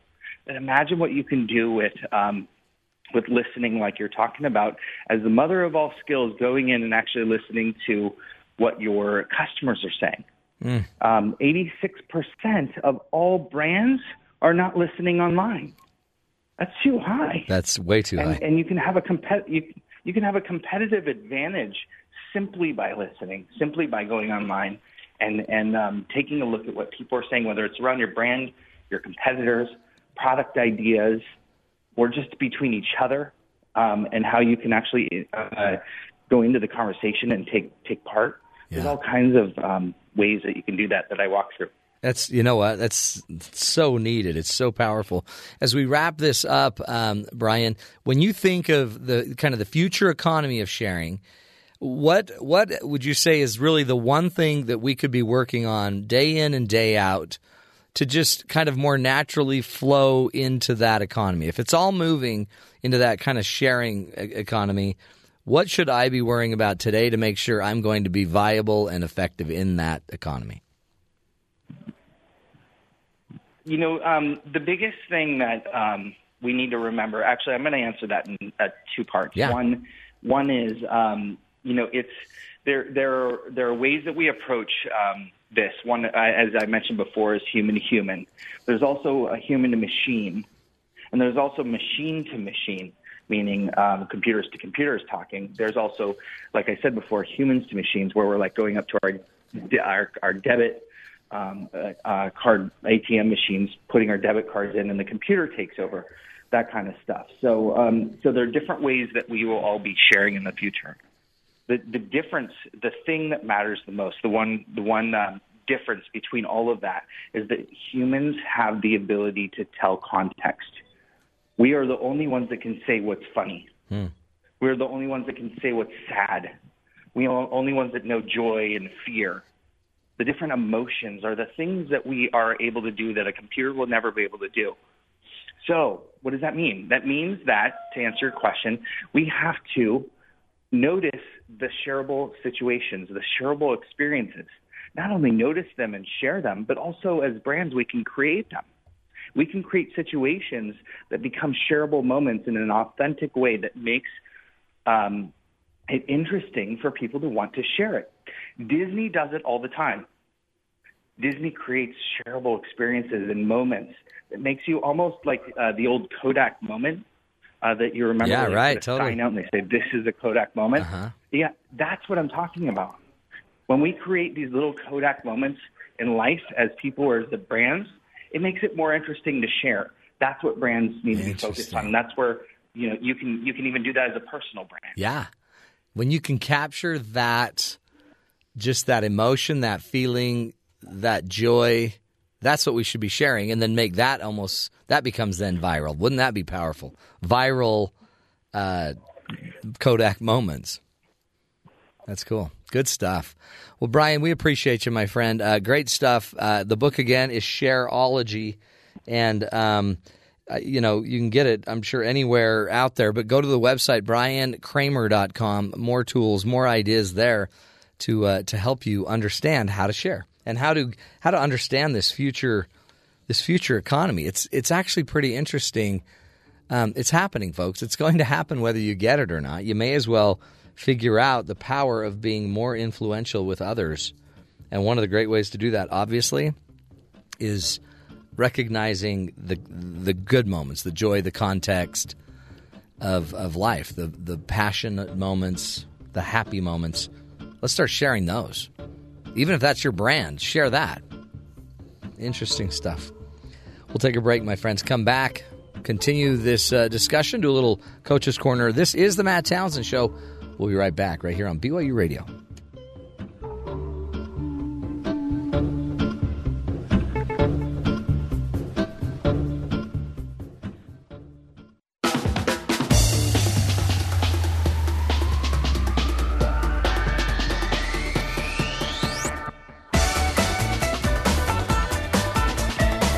Welcome back, friends, to the Matt Townsend Show. Isn't it interesting that you now have a brand? You have a brand. When you go get a brand new job, guess what they're going to do? They're going to go search your name. They're going to find everything they can about you. You may lose your job because of what you posted on Facebook or Twitter. You got a brand, and I love this idea that we just learned about from Brian Kramer about the human-to-human idea, right? I've always believed that when I go into a company, if I'm buying a hamburger somewhere and I'm mad at the store or the shop that is selling me the hamburger, it's really not the shop I'm mad at. I'm probably mad at a human being. There's going to be a human behind every complaint. There's going to be something that didn't happen right. The problem is I don't know that human's name usually, so I just call that human whatever, McDonald's. I call that human whatever company you work for. So it's a pretty interesting idea where if I want to impact people, I've got to impact people heart to heart, eye to eye, human to human. Even if I'm doing a major national rollout of a marketing plan for somebody, if I can't get on the human level with the person I'm pitching, or if I can't get on the human level with the customers I'm serving, whatever your job, if you can't be human with me and somehow be empathic to me, what I need, but also be simple, you're going to lose me. Flat out. You're just going to lose me. And that's why I think you can – it's not always the most talented people that become the best. There are, for example, there are a lot of really good performers. And they're incredible. They're amazing. But in some regards, one of them might be not as amazing as others. One on the stage might not be, as flashy. I think of like an Ed Sheeran. And Ed Sheeran gets on stage and he's a one-man band and he gets in there but what he does is he meets that criteria that Brian Kramer was just sharing with us. He's empathetic, so his songs are caring. He's a caring guy. He's simplistic. And he's willing to be imperfect. He stands out there and does an entire concert on his own and just loops his own music and tells the story and puts together the story, and then he does the song and he gets all the fans to buy in. Then, you might have somebody else, Taylor Swift or whatever, comes in and she'll kill it with all of this, a crew of 100 and whatever people. It's interesting, isn't it? But you look at this new economy, and Ed Sheeran can go out there and just do it by himself. He might have a touring team of 10, and Taylor Swift has a touring team of 100, 150, whatever the numbers are. Isn't that powerful? It's a day and age, folks, where you can go out and do a lot. You can just go make a song now on your MacBook and send it out, and it can go viral, and you can be huge. There are a lot of YouTubers that are making a ton of money. And so it's a different age, folks. So understanding that it is, in the end, human to human that we're trying to convince. And that might be a really good thing to remember every time you send out a new Facebook post. Is this a human thing that I'm doing? If I'm making fun of somebody, if I'm putting someone down, is that going to make me seem empathic? Is this a really complicated idea? Is this something that that I really want to be known for. Anyway, it's interesting. I like the idea of understanding that no matter how we go through life, it's still a human project. No matter what, if you want to fall in love, it's still a human you're going to have to fall in love with. And you're going to have to be a human to have someone fall in love with you. Anyway, interesting stuff.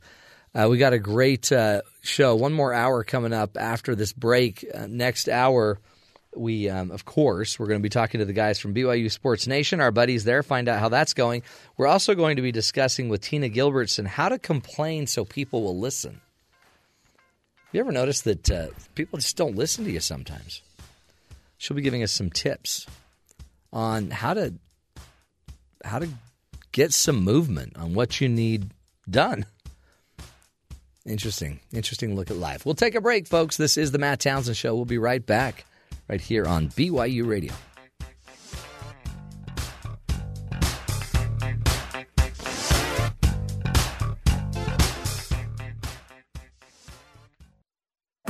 This is the Matt Townsend Show. Your guide on the side. Follow Dr. Matt on Twitter At Dr. Matt Show. Call the show at 1-855-CHAT-BYU. This is the Matt Townsend Show. Dr. Matt Townsend. Now on BYU Radio. BYU Radio. Good morning, everybody. Welcome to the Matt Townsend Show. Man, we got a great show for you today. Today we're going to be talking with Tina Gilbertson about how to complain so people will listen. Now you're like, what? She wrote the book Constructive Wallowing.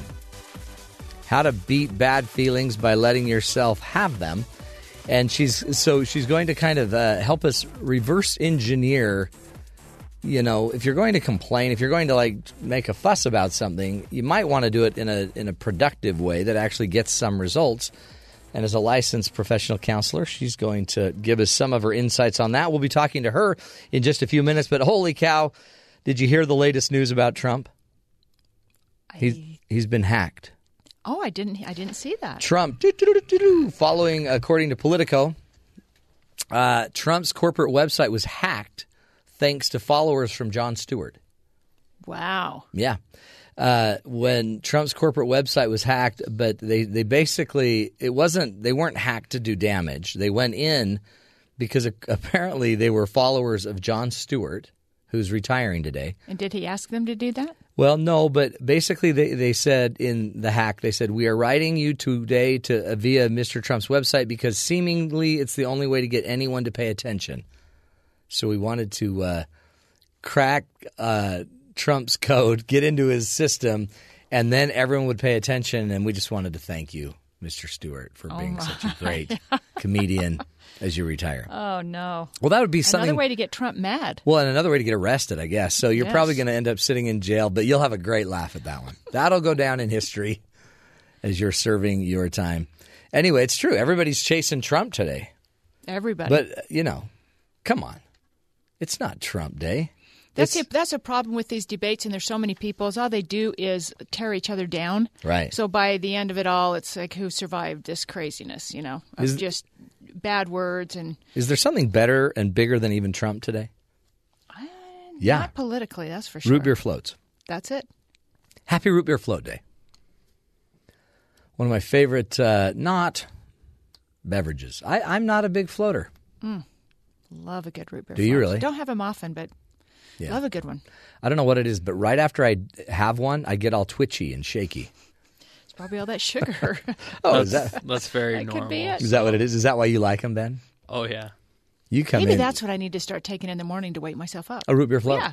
You know That's what? what you need. You're always tired. That's my Pop-Tart. breakfast every morning, root beer float. Wow. You have a Pop-Tart every morning? No, but a Pop-Tart pretty much does the same thing as Yeah, that's true. Probably just as much sugar. Yeah, I think my problem's just sleep. Mm-hmm.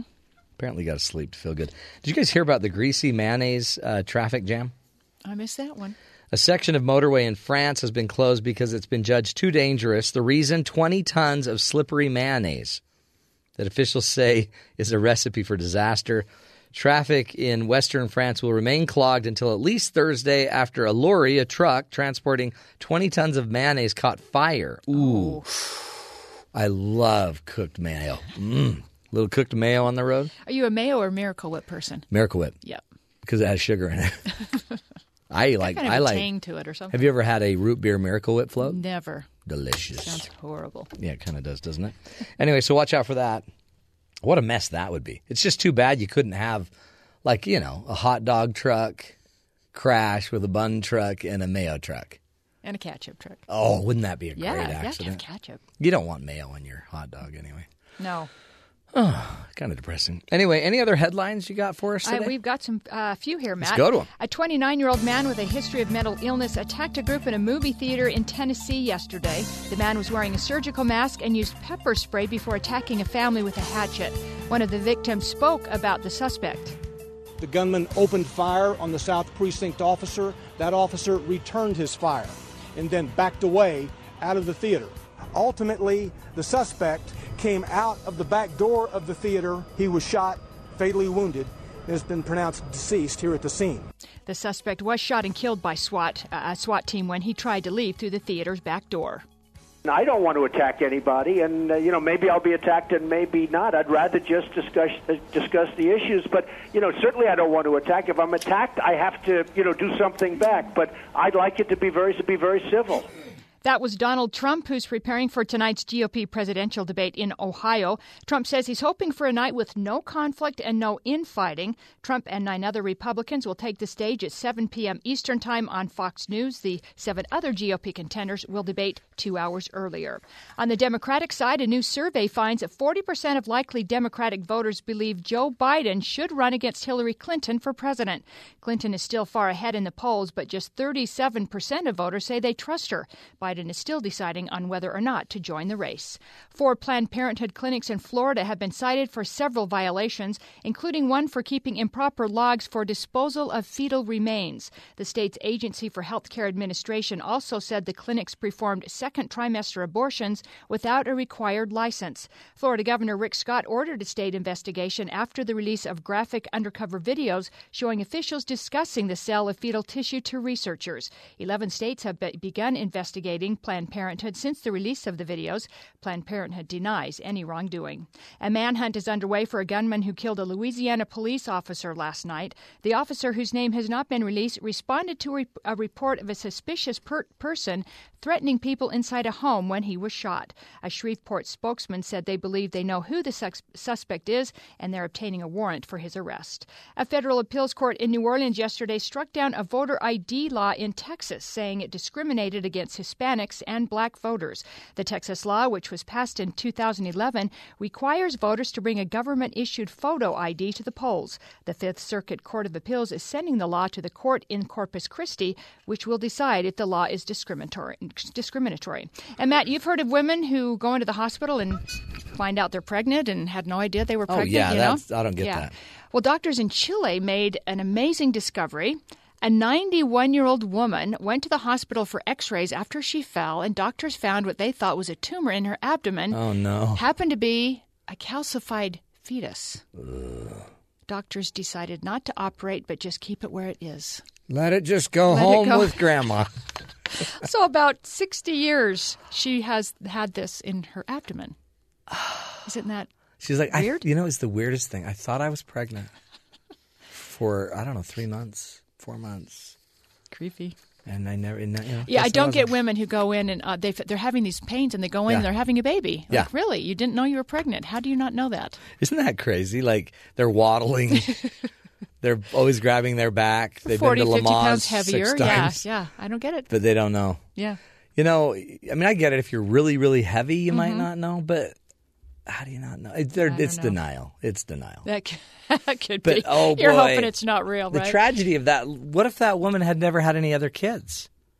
That was her baby. I don't know. It didn't say. The report didn't say. Isn't that interesting? Yeah. If you live long enough, you're going to see everything. On the show, we had a woman or somebody that their twin had been somehow absorbed by them as a child. That happens in utero. And she absorbed her twin, or he absorbed his twin. I can't remember, but it ended up being in his brain. Oh, and he had basically a brain tumor, but his brain tumor was a brain twinner. Oh, my. That's bizarre. Did they remove it? I don't know. I don't think so. He's like, I'll leave it. Leave it. Leave it. Sometimes it helps Yeah, to have two people thinking about your problems. Isn't that amazing? Oh, people are amazing. Another little human amazement. Wow. That moment brought to you by Kathy Aiken. Interesting stuff. We're going to take a break and think about this while you're listening to the commercials. Do you ever notice that when people complain, that bugs you? And yet, have you also noticed that when you talk, no one listens? So are you supposed to complain to get what you want? Or how do you get people to listen? Wouldn't that be good to know? Well, when you come back, Tina Gilbertson's going to help us sort through when to complain, how to complain, and how to listen to people that are complaining. Interesting stuff. Stick with us, folks. That's why we're here, to give you the tools, the ideas, everything you need today to learn how to communicate. This is the Matt Townsend Show. We'll be right back, right after this break.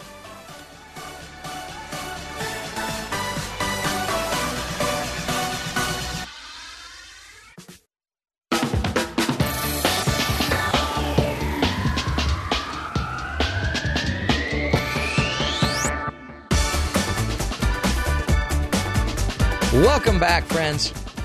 You know, we all have those times where we feel like the entire world is against us.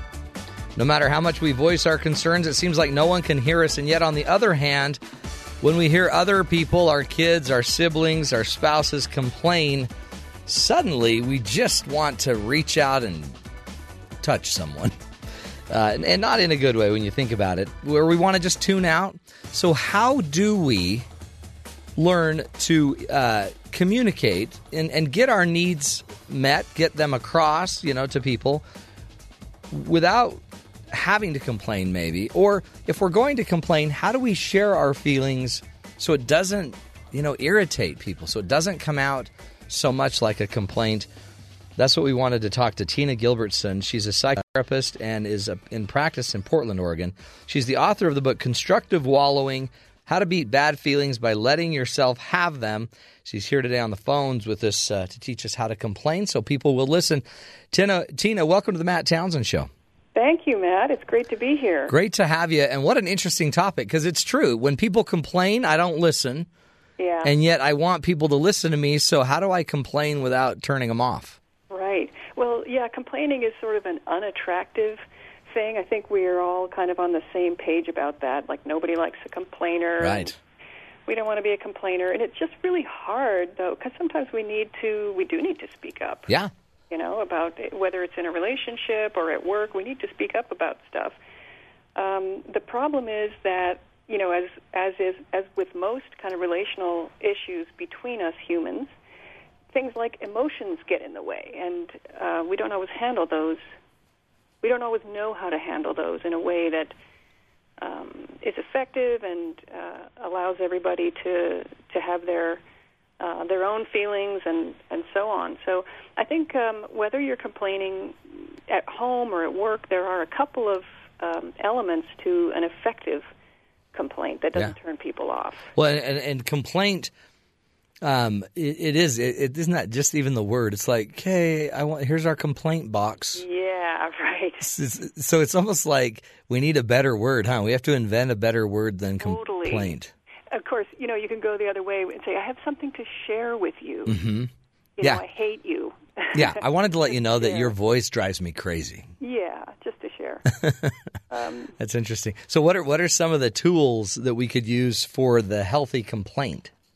Well, I think one of the most important things to do is to own the fact that you're complaining and own the feelings that you're having that are bringing you to complain. So too often, the way we complain, and by the way, I am the worst. I'm not an expert at doing this in my own life. It's kind of an open secret that we teach what we need to learn. Absolutely. So, I love talking about this because this is something that I work on myself. It's just too easy to point to someone else's behavior and say, that's not cool. So, and of course that just creates defensiveness. Yeah. Yes, it is. But see, some people don't. Some people, they feel, that's why I guess in a way complaining is healthy because if I don't do something with the feelings, if I just bury them and just go beat you up in my head, that's not going to help. So I've got to just figure out how to share them with the person that needs to hear them. You're saying, but own the fact that this is a complaint. Here it comes. Yeah, and by the way, if you do, if we do bottle these things up because we don't know that we have a right to complain, right? Then we end up with a whole bunch of resentment, and we get Mount Vesuvius that eventually explodes, and then it's really ugly. Mm-hmm. Well, that's so true. Yeah, then it's just and the real issue is, these are feelings that I haven't been able to share. Right, and they've just built up, and they have a real force behind them then. And then it's almost impossible to say, even if you say the perfect words at that point, it's so loaded. Your emotions are just so there, and people can feel how intense an experience you're having. Totally, so it's true. Kind of heavy. But so the way you own a complaint is by making I statements. I don't like it when this happens, or this makes me uncomfortable. I don't appreciate it. Rather than you're being rude, you're being thoughtless, you're insensitive. Yeah. Is it so I can give some context. So when we're in a meeting, and I'm talking to my boss, when we're in a meeting and you were bringing up this and this, it makes I feel this, and then I tell my feelings. I mean, because I kind of need to give them some context, right? For sure. And the little bit of what's different at work, between work and home, is at home or with friends, within your personal relationships, you can have a reasonable expectation that person has a vested interest in caring for your feelings. Sure, yeah. And taking actions to protect your emotional bond. And at work, you can't really expect that to be a priority for your coworkers. I mean, within reason, you can expect people to treat you with dignity at work, but for you to say, I feel unloved when no one makes coffee in the break room, that's not as appropriate as it might be at home. Yeah, you're probably going to be hazed if you do that. Exactly. Right. They'll tie you up somewhere. With a boss or with a coworker, you really just want to, and this is the second thing I would say besides own it, is point to very specific behaviors or specific action, make a specific actionable request. So, when you're yelling at me, it's hard for me to concentrate on what you're saying. Rather than, I feel hurt when you yell at me. Yeah, or what we might normally do is just go in there and say, you're rude. Yeah, right. And then the person can argue with you. I'm not. No, I'm not. 9 out of 10 people think I'm wonderful. That's I know. right. So that's why you have to get specific, huh? But if you take ownership and you make I statements, people can't really debate as easily. Mm-hmm. Yeah, they can't say your feelings are dumb. I mean, they can. Well, they can. But yeah, they can. But it's still your feelings. But if you're specific to a situation, I'm not throwing out this statement that you're just a bad person. I'm saying when you yell at me in those meetings, I feel attacked. I feel hurt. Yeah, and if there's if it's elevated to the level of like harassment, where it's totally uncool for the person to be doing that, I think it's reasonable to ask them not to. Please don't do that. Yeah. Please don't make comments about my body. I don't like that. That's great.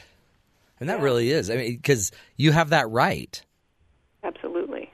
And especially in that business setting. And we also need in our personal lives those boundaries set, right? So for sure. I need you please don't do that. I can't tolerate that.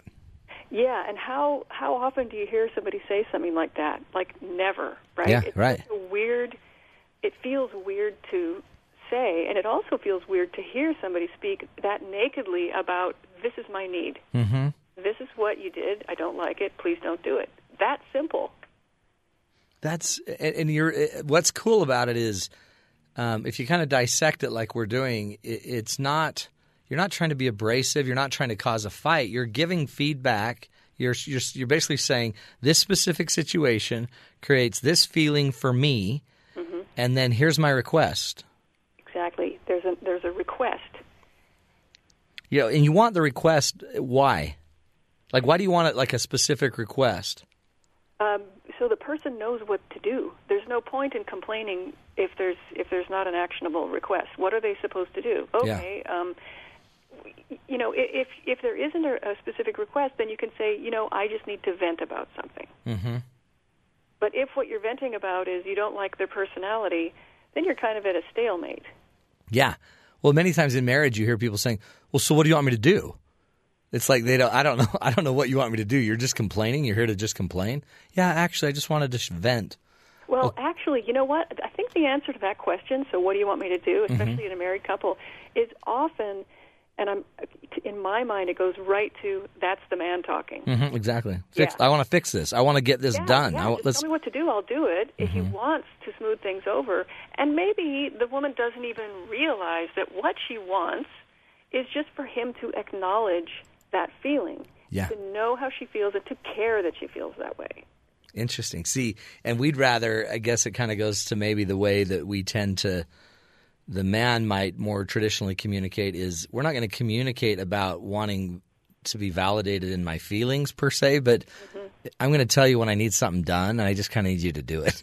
Just and do you know it. What? There's some value in that for women in particular, because we are maybe some of us are a little too likely to say, you know, other people's husbands help with the dishes instead of making a request. Yeah. Well, but if you love me, you just do dishes naturally. Oh, yeah. You would realize how hard I work, and you would want to help. That's right. And if I have to ask you, then it doesn't count. Isn't that interesting? Yeah. But really, everybody's got, well, if you love me, we'd touch more. Well, I would touch if you do the dishes. Well, I'd do the dishes if you touched. You first. No, you first. And then we just sit there and look at each other. This is mad. why I don't do couples counseling anymore. I know. You got tired of it, didn't you? Well, it's just somebody's got to give first. Yeah. And when you've got two people who have needs, it's like meet my need. No, you meet my need first. Well, I'll meet your need when you meet. I can't even. It's like a tongue twister. It is. It's like a bunch of 12 or not even 12-year-olds. It's like a bunch of 5-year-olds fighting over who pushed whose Legos over. I do think we revert to childhood a lot around these issues of times when we need to complain. I think we feel powerless. A lot of us feel like maybe we're not allowed to complain. Yeah. And we don't know how to do it effectively. So by being able, and so far you've taught us, if we want to complain so people will be more able to hear or listen to it, we would basically go in, maybe ask for our time. Can I just talk to you about something? Exactly. Well done. Yeah. And then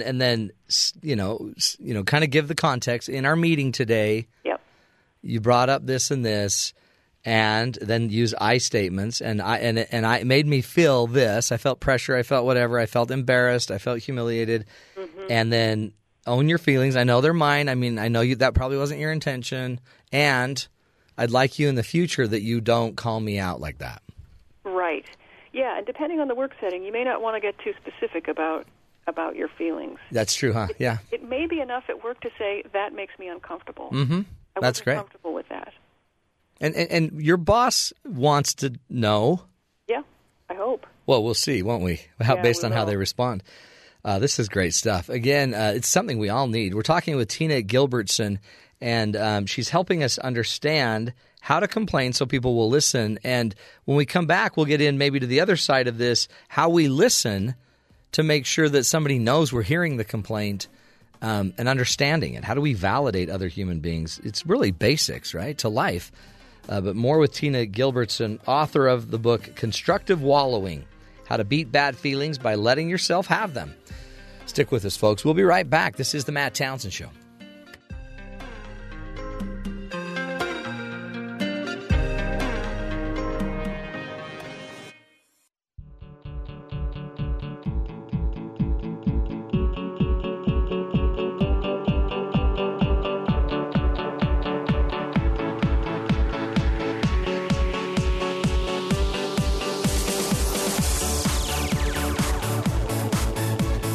Welcome back, friends, to the Matt Townsend Show.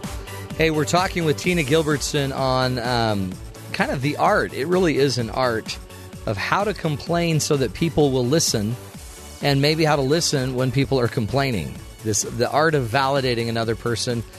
And she's here on the phone with us, actually, to talk about this really difficult skill, which maybe shouldn't be so difficult. Tina, welcome back to the show. Thank you so much, Matt. I'm really glad that you want to talk about the other side. Yeah. Validating the person when they're complaining. What a great way to just kind of raise the emotional intelligence quotient of our society to kind of help each other out with this. Because if you're complaining, I can help. I can heal. I can heal this, but it's not. It's just by listening, really, and hearing you. Yeah, and the trick is to hear the emotional need behind what they're saying. Yeah, it really is, because underlying all the emotion, there's a pain, and the pain needs to be at least dealt with. I call the emotion the vital signs. You see signs of pain, and we use those signs to get down to the deeper issue. Yeah, exactly. That's cool. And it can be tough if you're not used to looking for those needs, because it's easy to get caught up in the content. Yeah. Yeah, so, I did not say that in the meeting. I said this, and now we're arguing about the content instead of my emotion here, the issue. Is the most common response to a complaint is, no, it wasn't, no, I didn't, no, that's not how it was. And then we get caught up in this thing that no one can win, and then the emotional need is sitting there going, hello? What about me? Hello? What about me? Yeah. So let's just look at an example of something that might be a complaint. I was just talking to somebody about this the other day. She was talking about a relative she said is really negative, is always down on. And I said, well, what kind of complaints are we talking about? Give me an example. And she will say things like, oh, these two friends of mine are so passive aggressive. You know, they never let me in on anything, and so she's complaining about the behavior of these two friends, and it really had a big, strong theme to me of she feels left out. Yeah, she's mad at them for helping her feel left out. So the response to that, and the reason we were talking about this is that the person I was talking to didn't want to absorb all that negativity. Right. Felt really weighed down by it, and just wanted her to shut up because she couldn't take all the complaining. And you said earlier about you mentioned the word boundary. Yeah, a boundary or like a rule. Yeah. Yeah, and this can be really helpful to the person who's complaining and help you at the same time. You can actually draw a boundary by holding up a mirror to them. Yeah. So what I mean by that is, like, let's say she's complaining about these two friends who never let her in on anything. It's really simple. You just say, it sounds like you feel kind of left out. Which is just it's like the mirror. You're just holding up what you hear her saying. Right. And so you don't need to take it all in. You don't need to absorb all of it and be angry about it. You just kind of reflect back what you hear her saying. Right. And you may just feel like she's frustrated with that response because what she wants is to unload her feelings onto you. She doesn't know what to do with them. Right. That's huge. When you don't let her unload her feelings onto you, you're helping you both at the same time. You're preserving your boundary. You know, that's not mine. That's not my pain. But you're also holding up that mirror and saying, well, here's what it sounds like you feel. And people who are really out of touch with their feelings may be like, what? I don't even get it. What do you mean? No, I don't feel left out. What are you talking about? That's true. But that doesn't mean that you're not right. Right.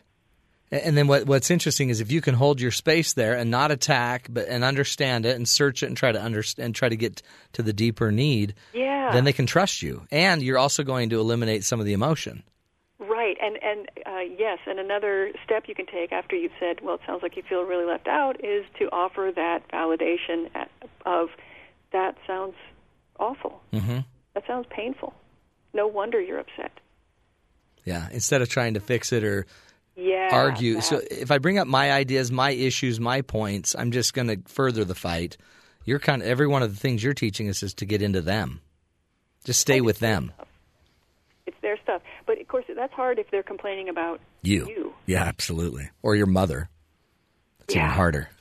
Right. That's why mom always gets thrown in there, huh?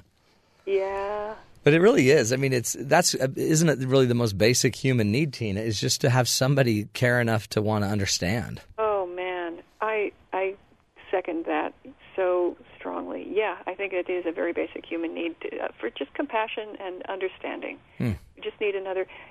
I think that's the secret to therapy.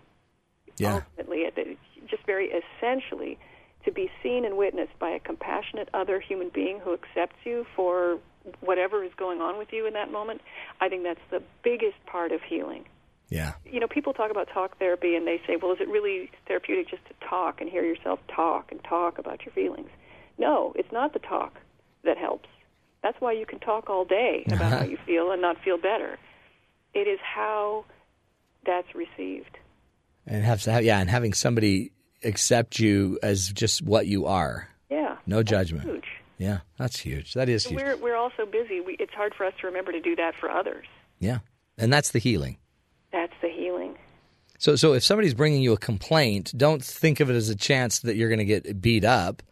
You could just see this as a chance to create some healing, help understand somebody. I mean, you can also eventually share your side in some other moment when the emotion's right and the timing's right. That's it. But right now, I need to understand you because you're the one that has the pain.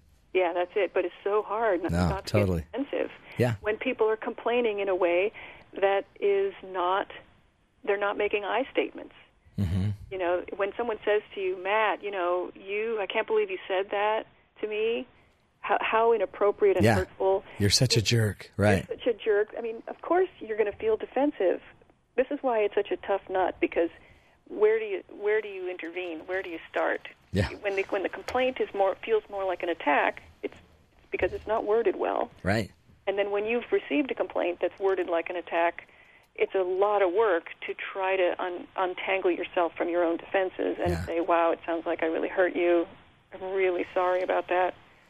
It's so true. One of our last guests said, listening is the mother of all skills. It is the number one skill all humans need to have, and yet it's the one that still eludes us because our emotions get so caught up into it. Yeah, we're so into our own emotions and our own needs, we forget, even with people we love. Yeah.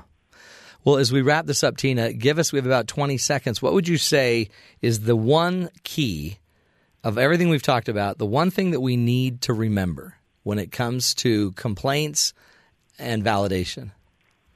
With complaints, own it. It's your complaint. Own your feelings.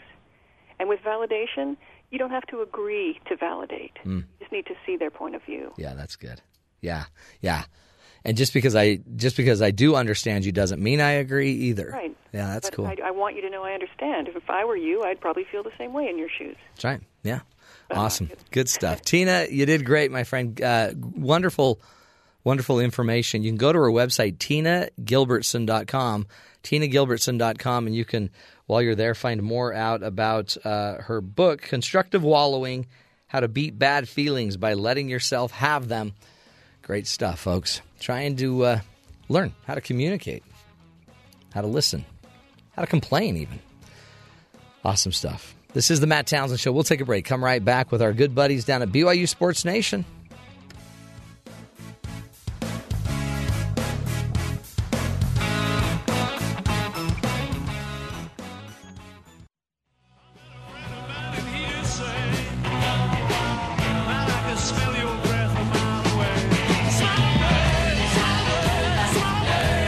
Welcome back, everybody, to the Matt Townsend Show. A little Paul McCartney for you. Let's shoot it down to our good buddies down there at BYU Sports Nation. Hello, Jerem and Brian. What's up, bros? What's up? Okay, guess the song, guess the day. Little Paul McCartney. I don't know that song from Paul McCartney. I know. And the day, it's August 6th. Not even going to try. The day is, Brian's like, I'm out of this one. It is Fresh Breath Day. Fresh Breath Day. And that song brought up, your breath. All right. It's Fresh Breath Day. We had 2 days to choose from, Fresh Breath Day or Root Beer Float Day. Root Beer Float all the way. Yeah, I think I would have went with the Root Beer Float Day. Well, no, but Listerine can be any day. But but that's because you guys are predictable and you want to have predictable Root Beer Floats. I knew you'd want that. Absolutely. So that's why I went with... you could change up your Root Beer Floats. You don't have to have... You can float anything, can't you, Bri? Yep. Mm-hmm. Okay, so what else have you floated? I've floated some Gushers before. I've floated some Starburst before. I like more of the sweeter... You like the sweet, yeah. Fruitier type of candies. What do you put in your root beer floats, Jerem? Standard guy. Boring. Yeah. He's a classic, man. See, now Brian's catching it, Jerem. That's actually a song. I know, but you're like, Jerem would always break in and do this little falsetto thing. You almost went falsetto for us. I told you my voice was better than Jerem's. Oh, for sure. Sorry, Jerem. But Jerem's a great dancer. I believe it. Have you seen Jerem dance? Yeah, Jerem has some pretty cool moves. I don't know what you're talking about. And do the stanky leg. They're really cool. Like, they're cool. They're hip. We call it hip in my day. I wouldn't call it hip. I would call them cool. They're pretty cool. They're way cool. What are we talking about? Hey, I got something for you guys. Did you know, guess how many facial expressions a horse can make? 2. Wait, did you say Facebook friends? Facial expressions. I was like, Facebook what? friends, that's obvious. Hundreds. Facebook friends. Horses are capable of making 17 distinctive facial expressions. Really? Yeah. Wow. What about humans? How many? Putting them second only to cats. Cats can have up to 21 different expressions. Isn't that crazy? I don't know how many humans have. I feel like cats don't have. It seems like cats really only have one. Yeah, they're just boring. Kind of, indifferent, angry. Yeah, just mad at the world. Yeah. Cats. Interesting. I'm allergic, so I don't like talking about them. Hey, are you guys doing that thing today that you call a show? Every day. Every day. All day. What's your topic today? Besides breaking down Drake and Meek Mill, we're going to talk about who the group of receivers that BYU has coming back this season. Obviously led by Mitch Matthews, but tremendous group. Who's the sleeper pick to do something? Who's going to have the biggest impact besides Mitch Matthews? And who are some of the newcomers that you can expect to get to know in the coming weeks during fall camp? Plus, we'll talk to Chiefs safety Daniel Sorensen. He was an undrafted free agent last year that made the 53-man roster for the Chiefs. So he's in camp right now. They get ready for their first preseason game next week. David Nixon, one of our analysts, 4-year NFL vet, he'll join us. Plus, the BYU Hoops Hawaiian tournament schedule for the Diamond Head Classic is out. Who BYU's playing and which potential old rival is looming in Game 2. Wow. Good stuff. That's again. That's just a taste. That's just a sampling. That's like it's like a tiny smorgasbord. The best part of waking up is post-em in your cup. Are you a post-em drinker? Heck no. No, me either. Hey, guess what? You guys like spicy food, though, don't you? Yes. Did you know that spicy food could help you live longer? I heard that. What? Yeah. I actually heard that yesterday. Someone mentioned that in the shop. If you have really spicy food, you won't eat again. That's true. So that could save you a lot of calories. No, but it actually decreases eating spicy food every day, it decreases your risk of death by 14%. Wow. Isn't that crazy? That's pretty interesting. I'm all for that. Well, I think some of it's just because it makes your heart race, so it's like you're doing workouts all day. You're sweating a lot. Yeah. Other people with colds and infections stay away from you because of the smell. World War Z principle. Mm-hmm. You've burnt out all the bad bacteria in your gut. I mean, I'm not a medical doctor. I'm a doctor. Don't get me wrong. I'm a doctor, not a medical doctor. So I can't tell you exactly. Holiday Inn last night. Yeah, and I did stay at a Holiday Inn. That's exactly right. Well, guys, that's a great show. It seems like you guys are getting along well. No fights. So Brian and I don't fight. It's Spencer and I. Spencer and I are around each other so much. I know. That's why they hired me to come BFFs. work with you two. That would be really expensive to do that. That's why I'm here. Yeah, because I care. We don't really fight that often. I know. You're a good combo. Yeah, we share an office, dude. Spencer just retweeted me. Like, everything's good, you know? Oh. Yeah, when you get a retweet, then you're definitely bros. I don't retweet Spencer a ton. He retweets me more. See? It's giving, you guys. It's giving.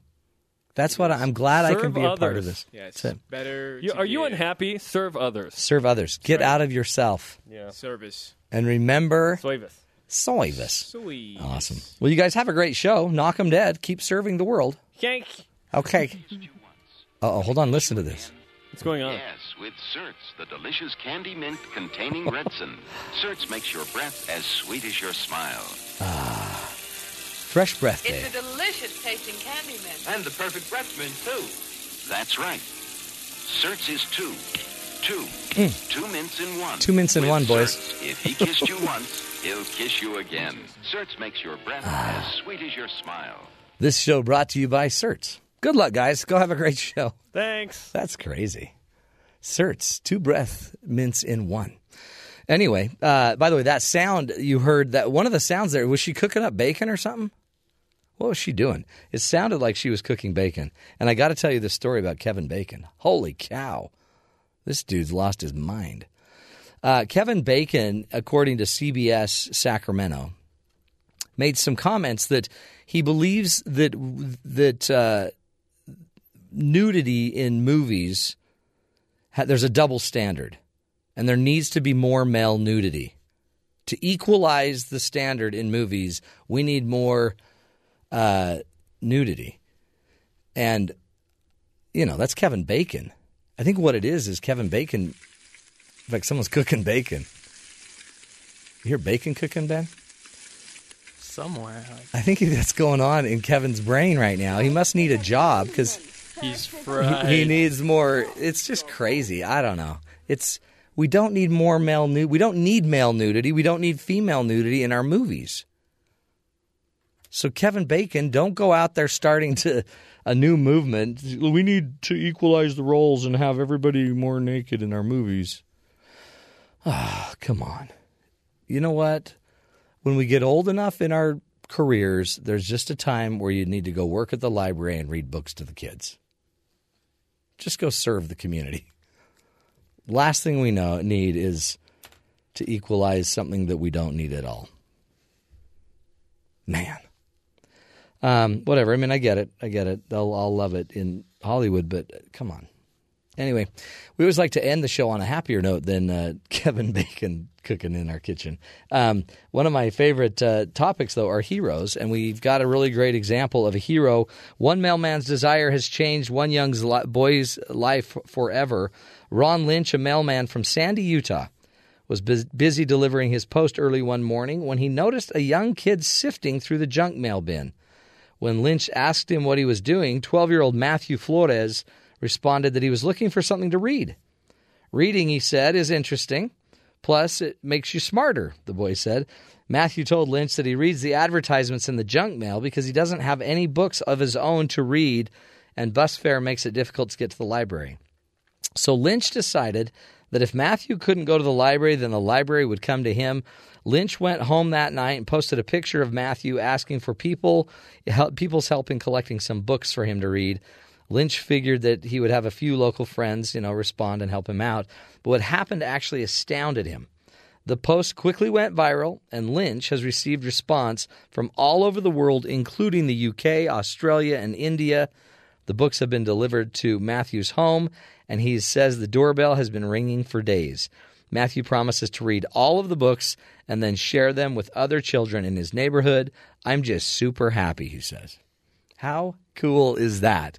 One postal worker sees an issue, sees the need, and goes out and makes a difference, folks. That is really, truly what a hero is.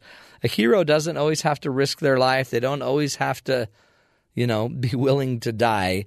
Sometimes all the hero has to do is step up where they are and make a difference.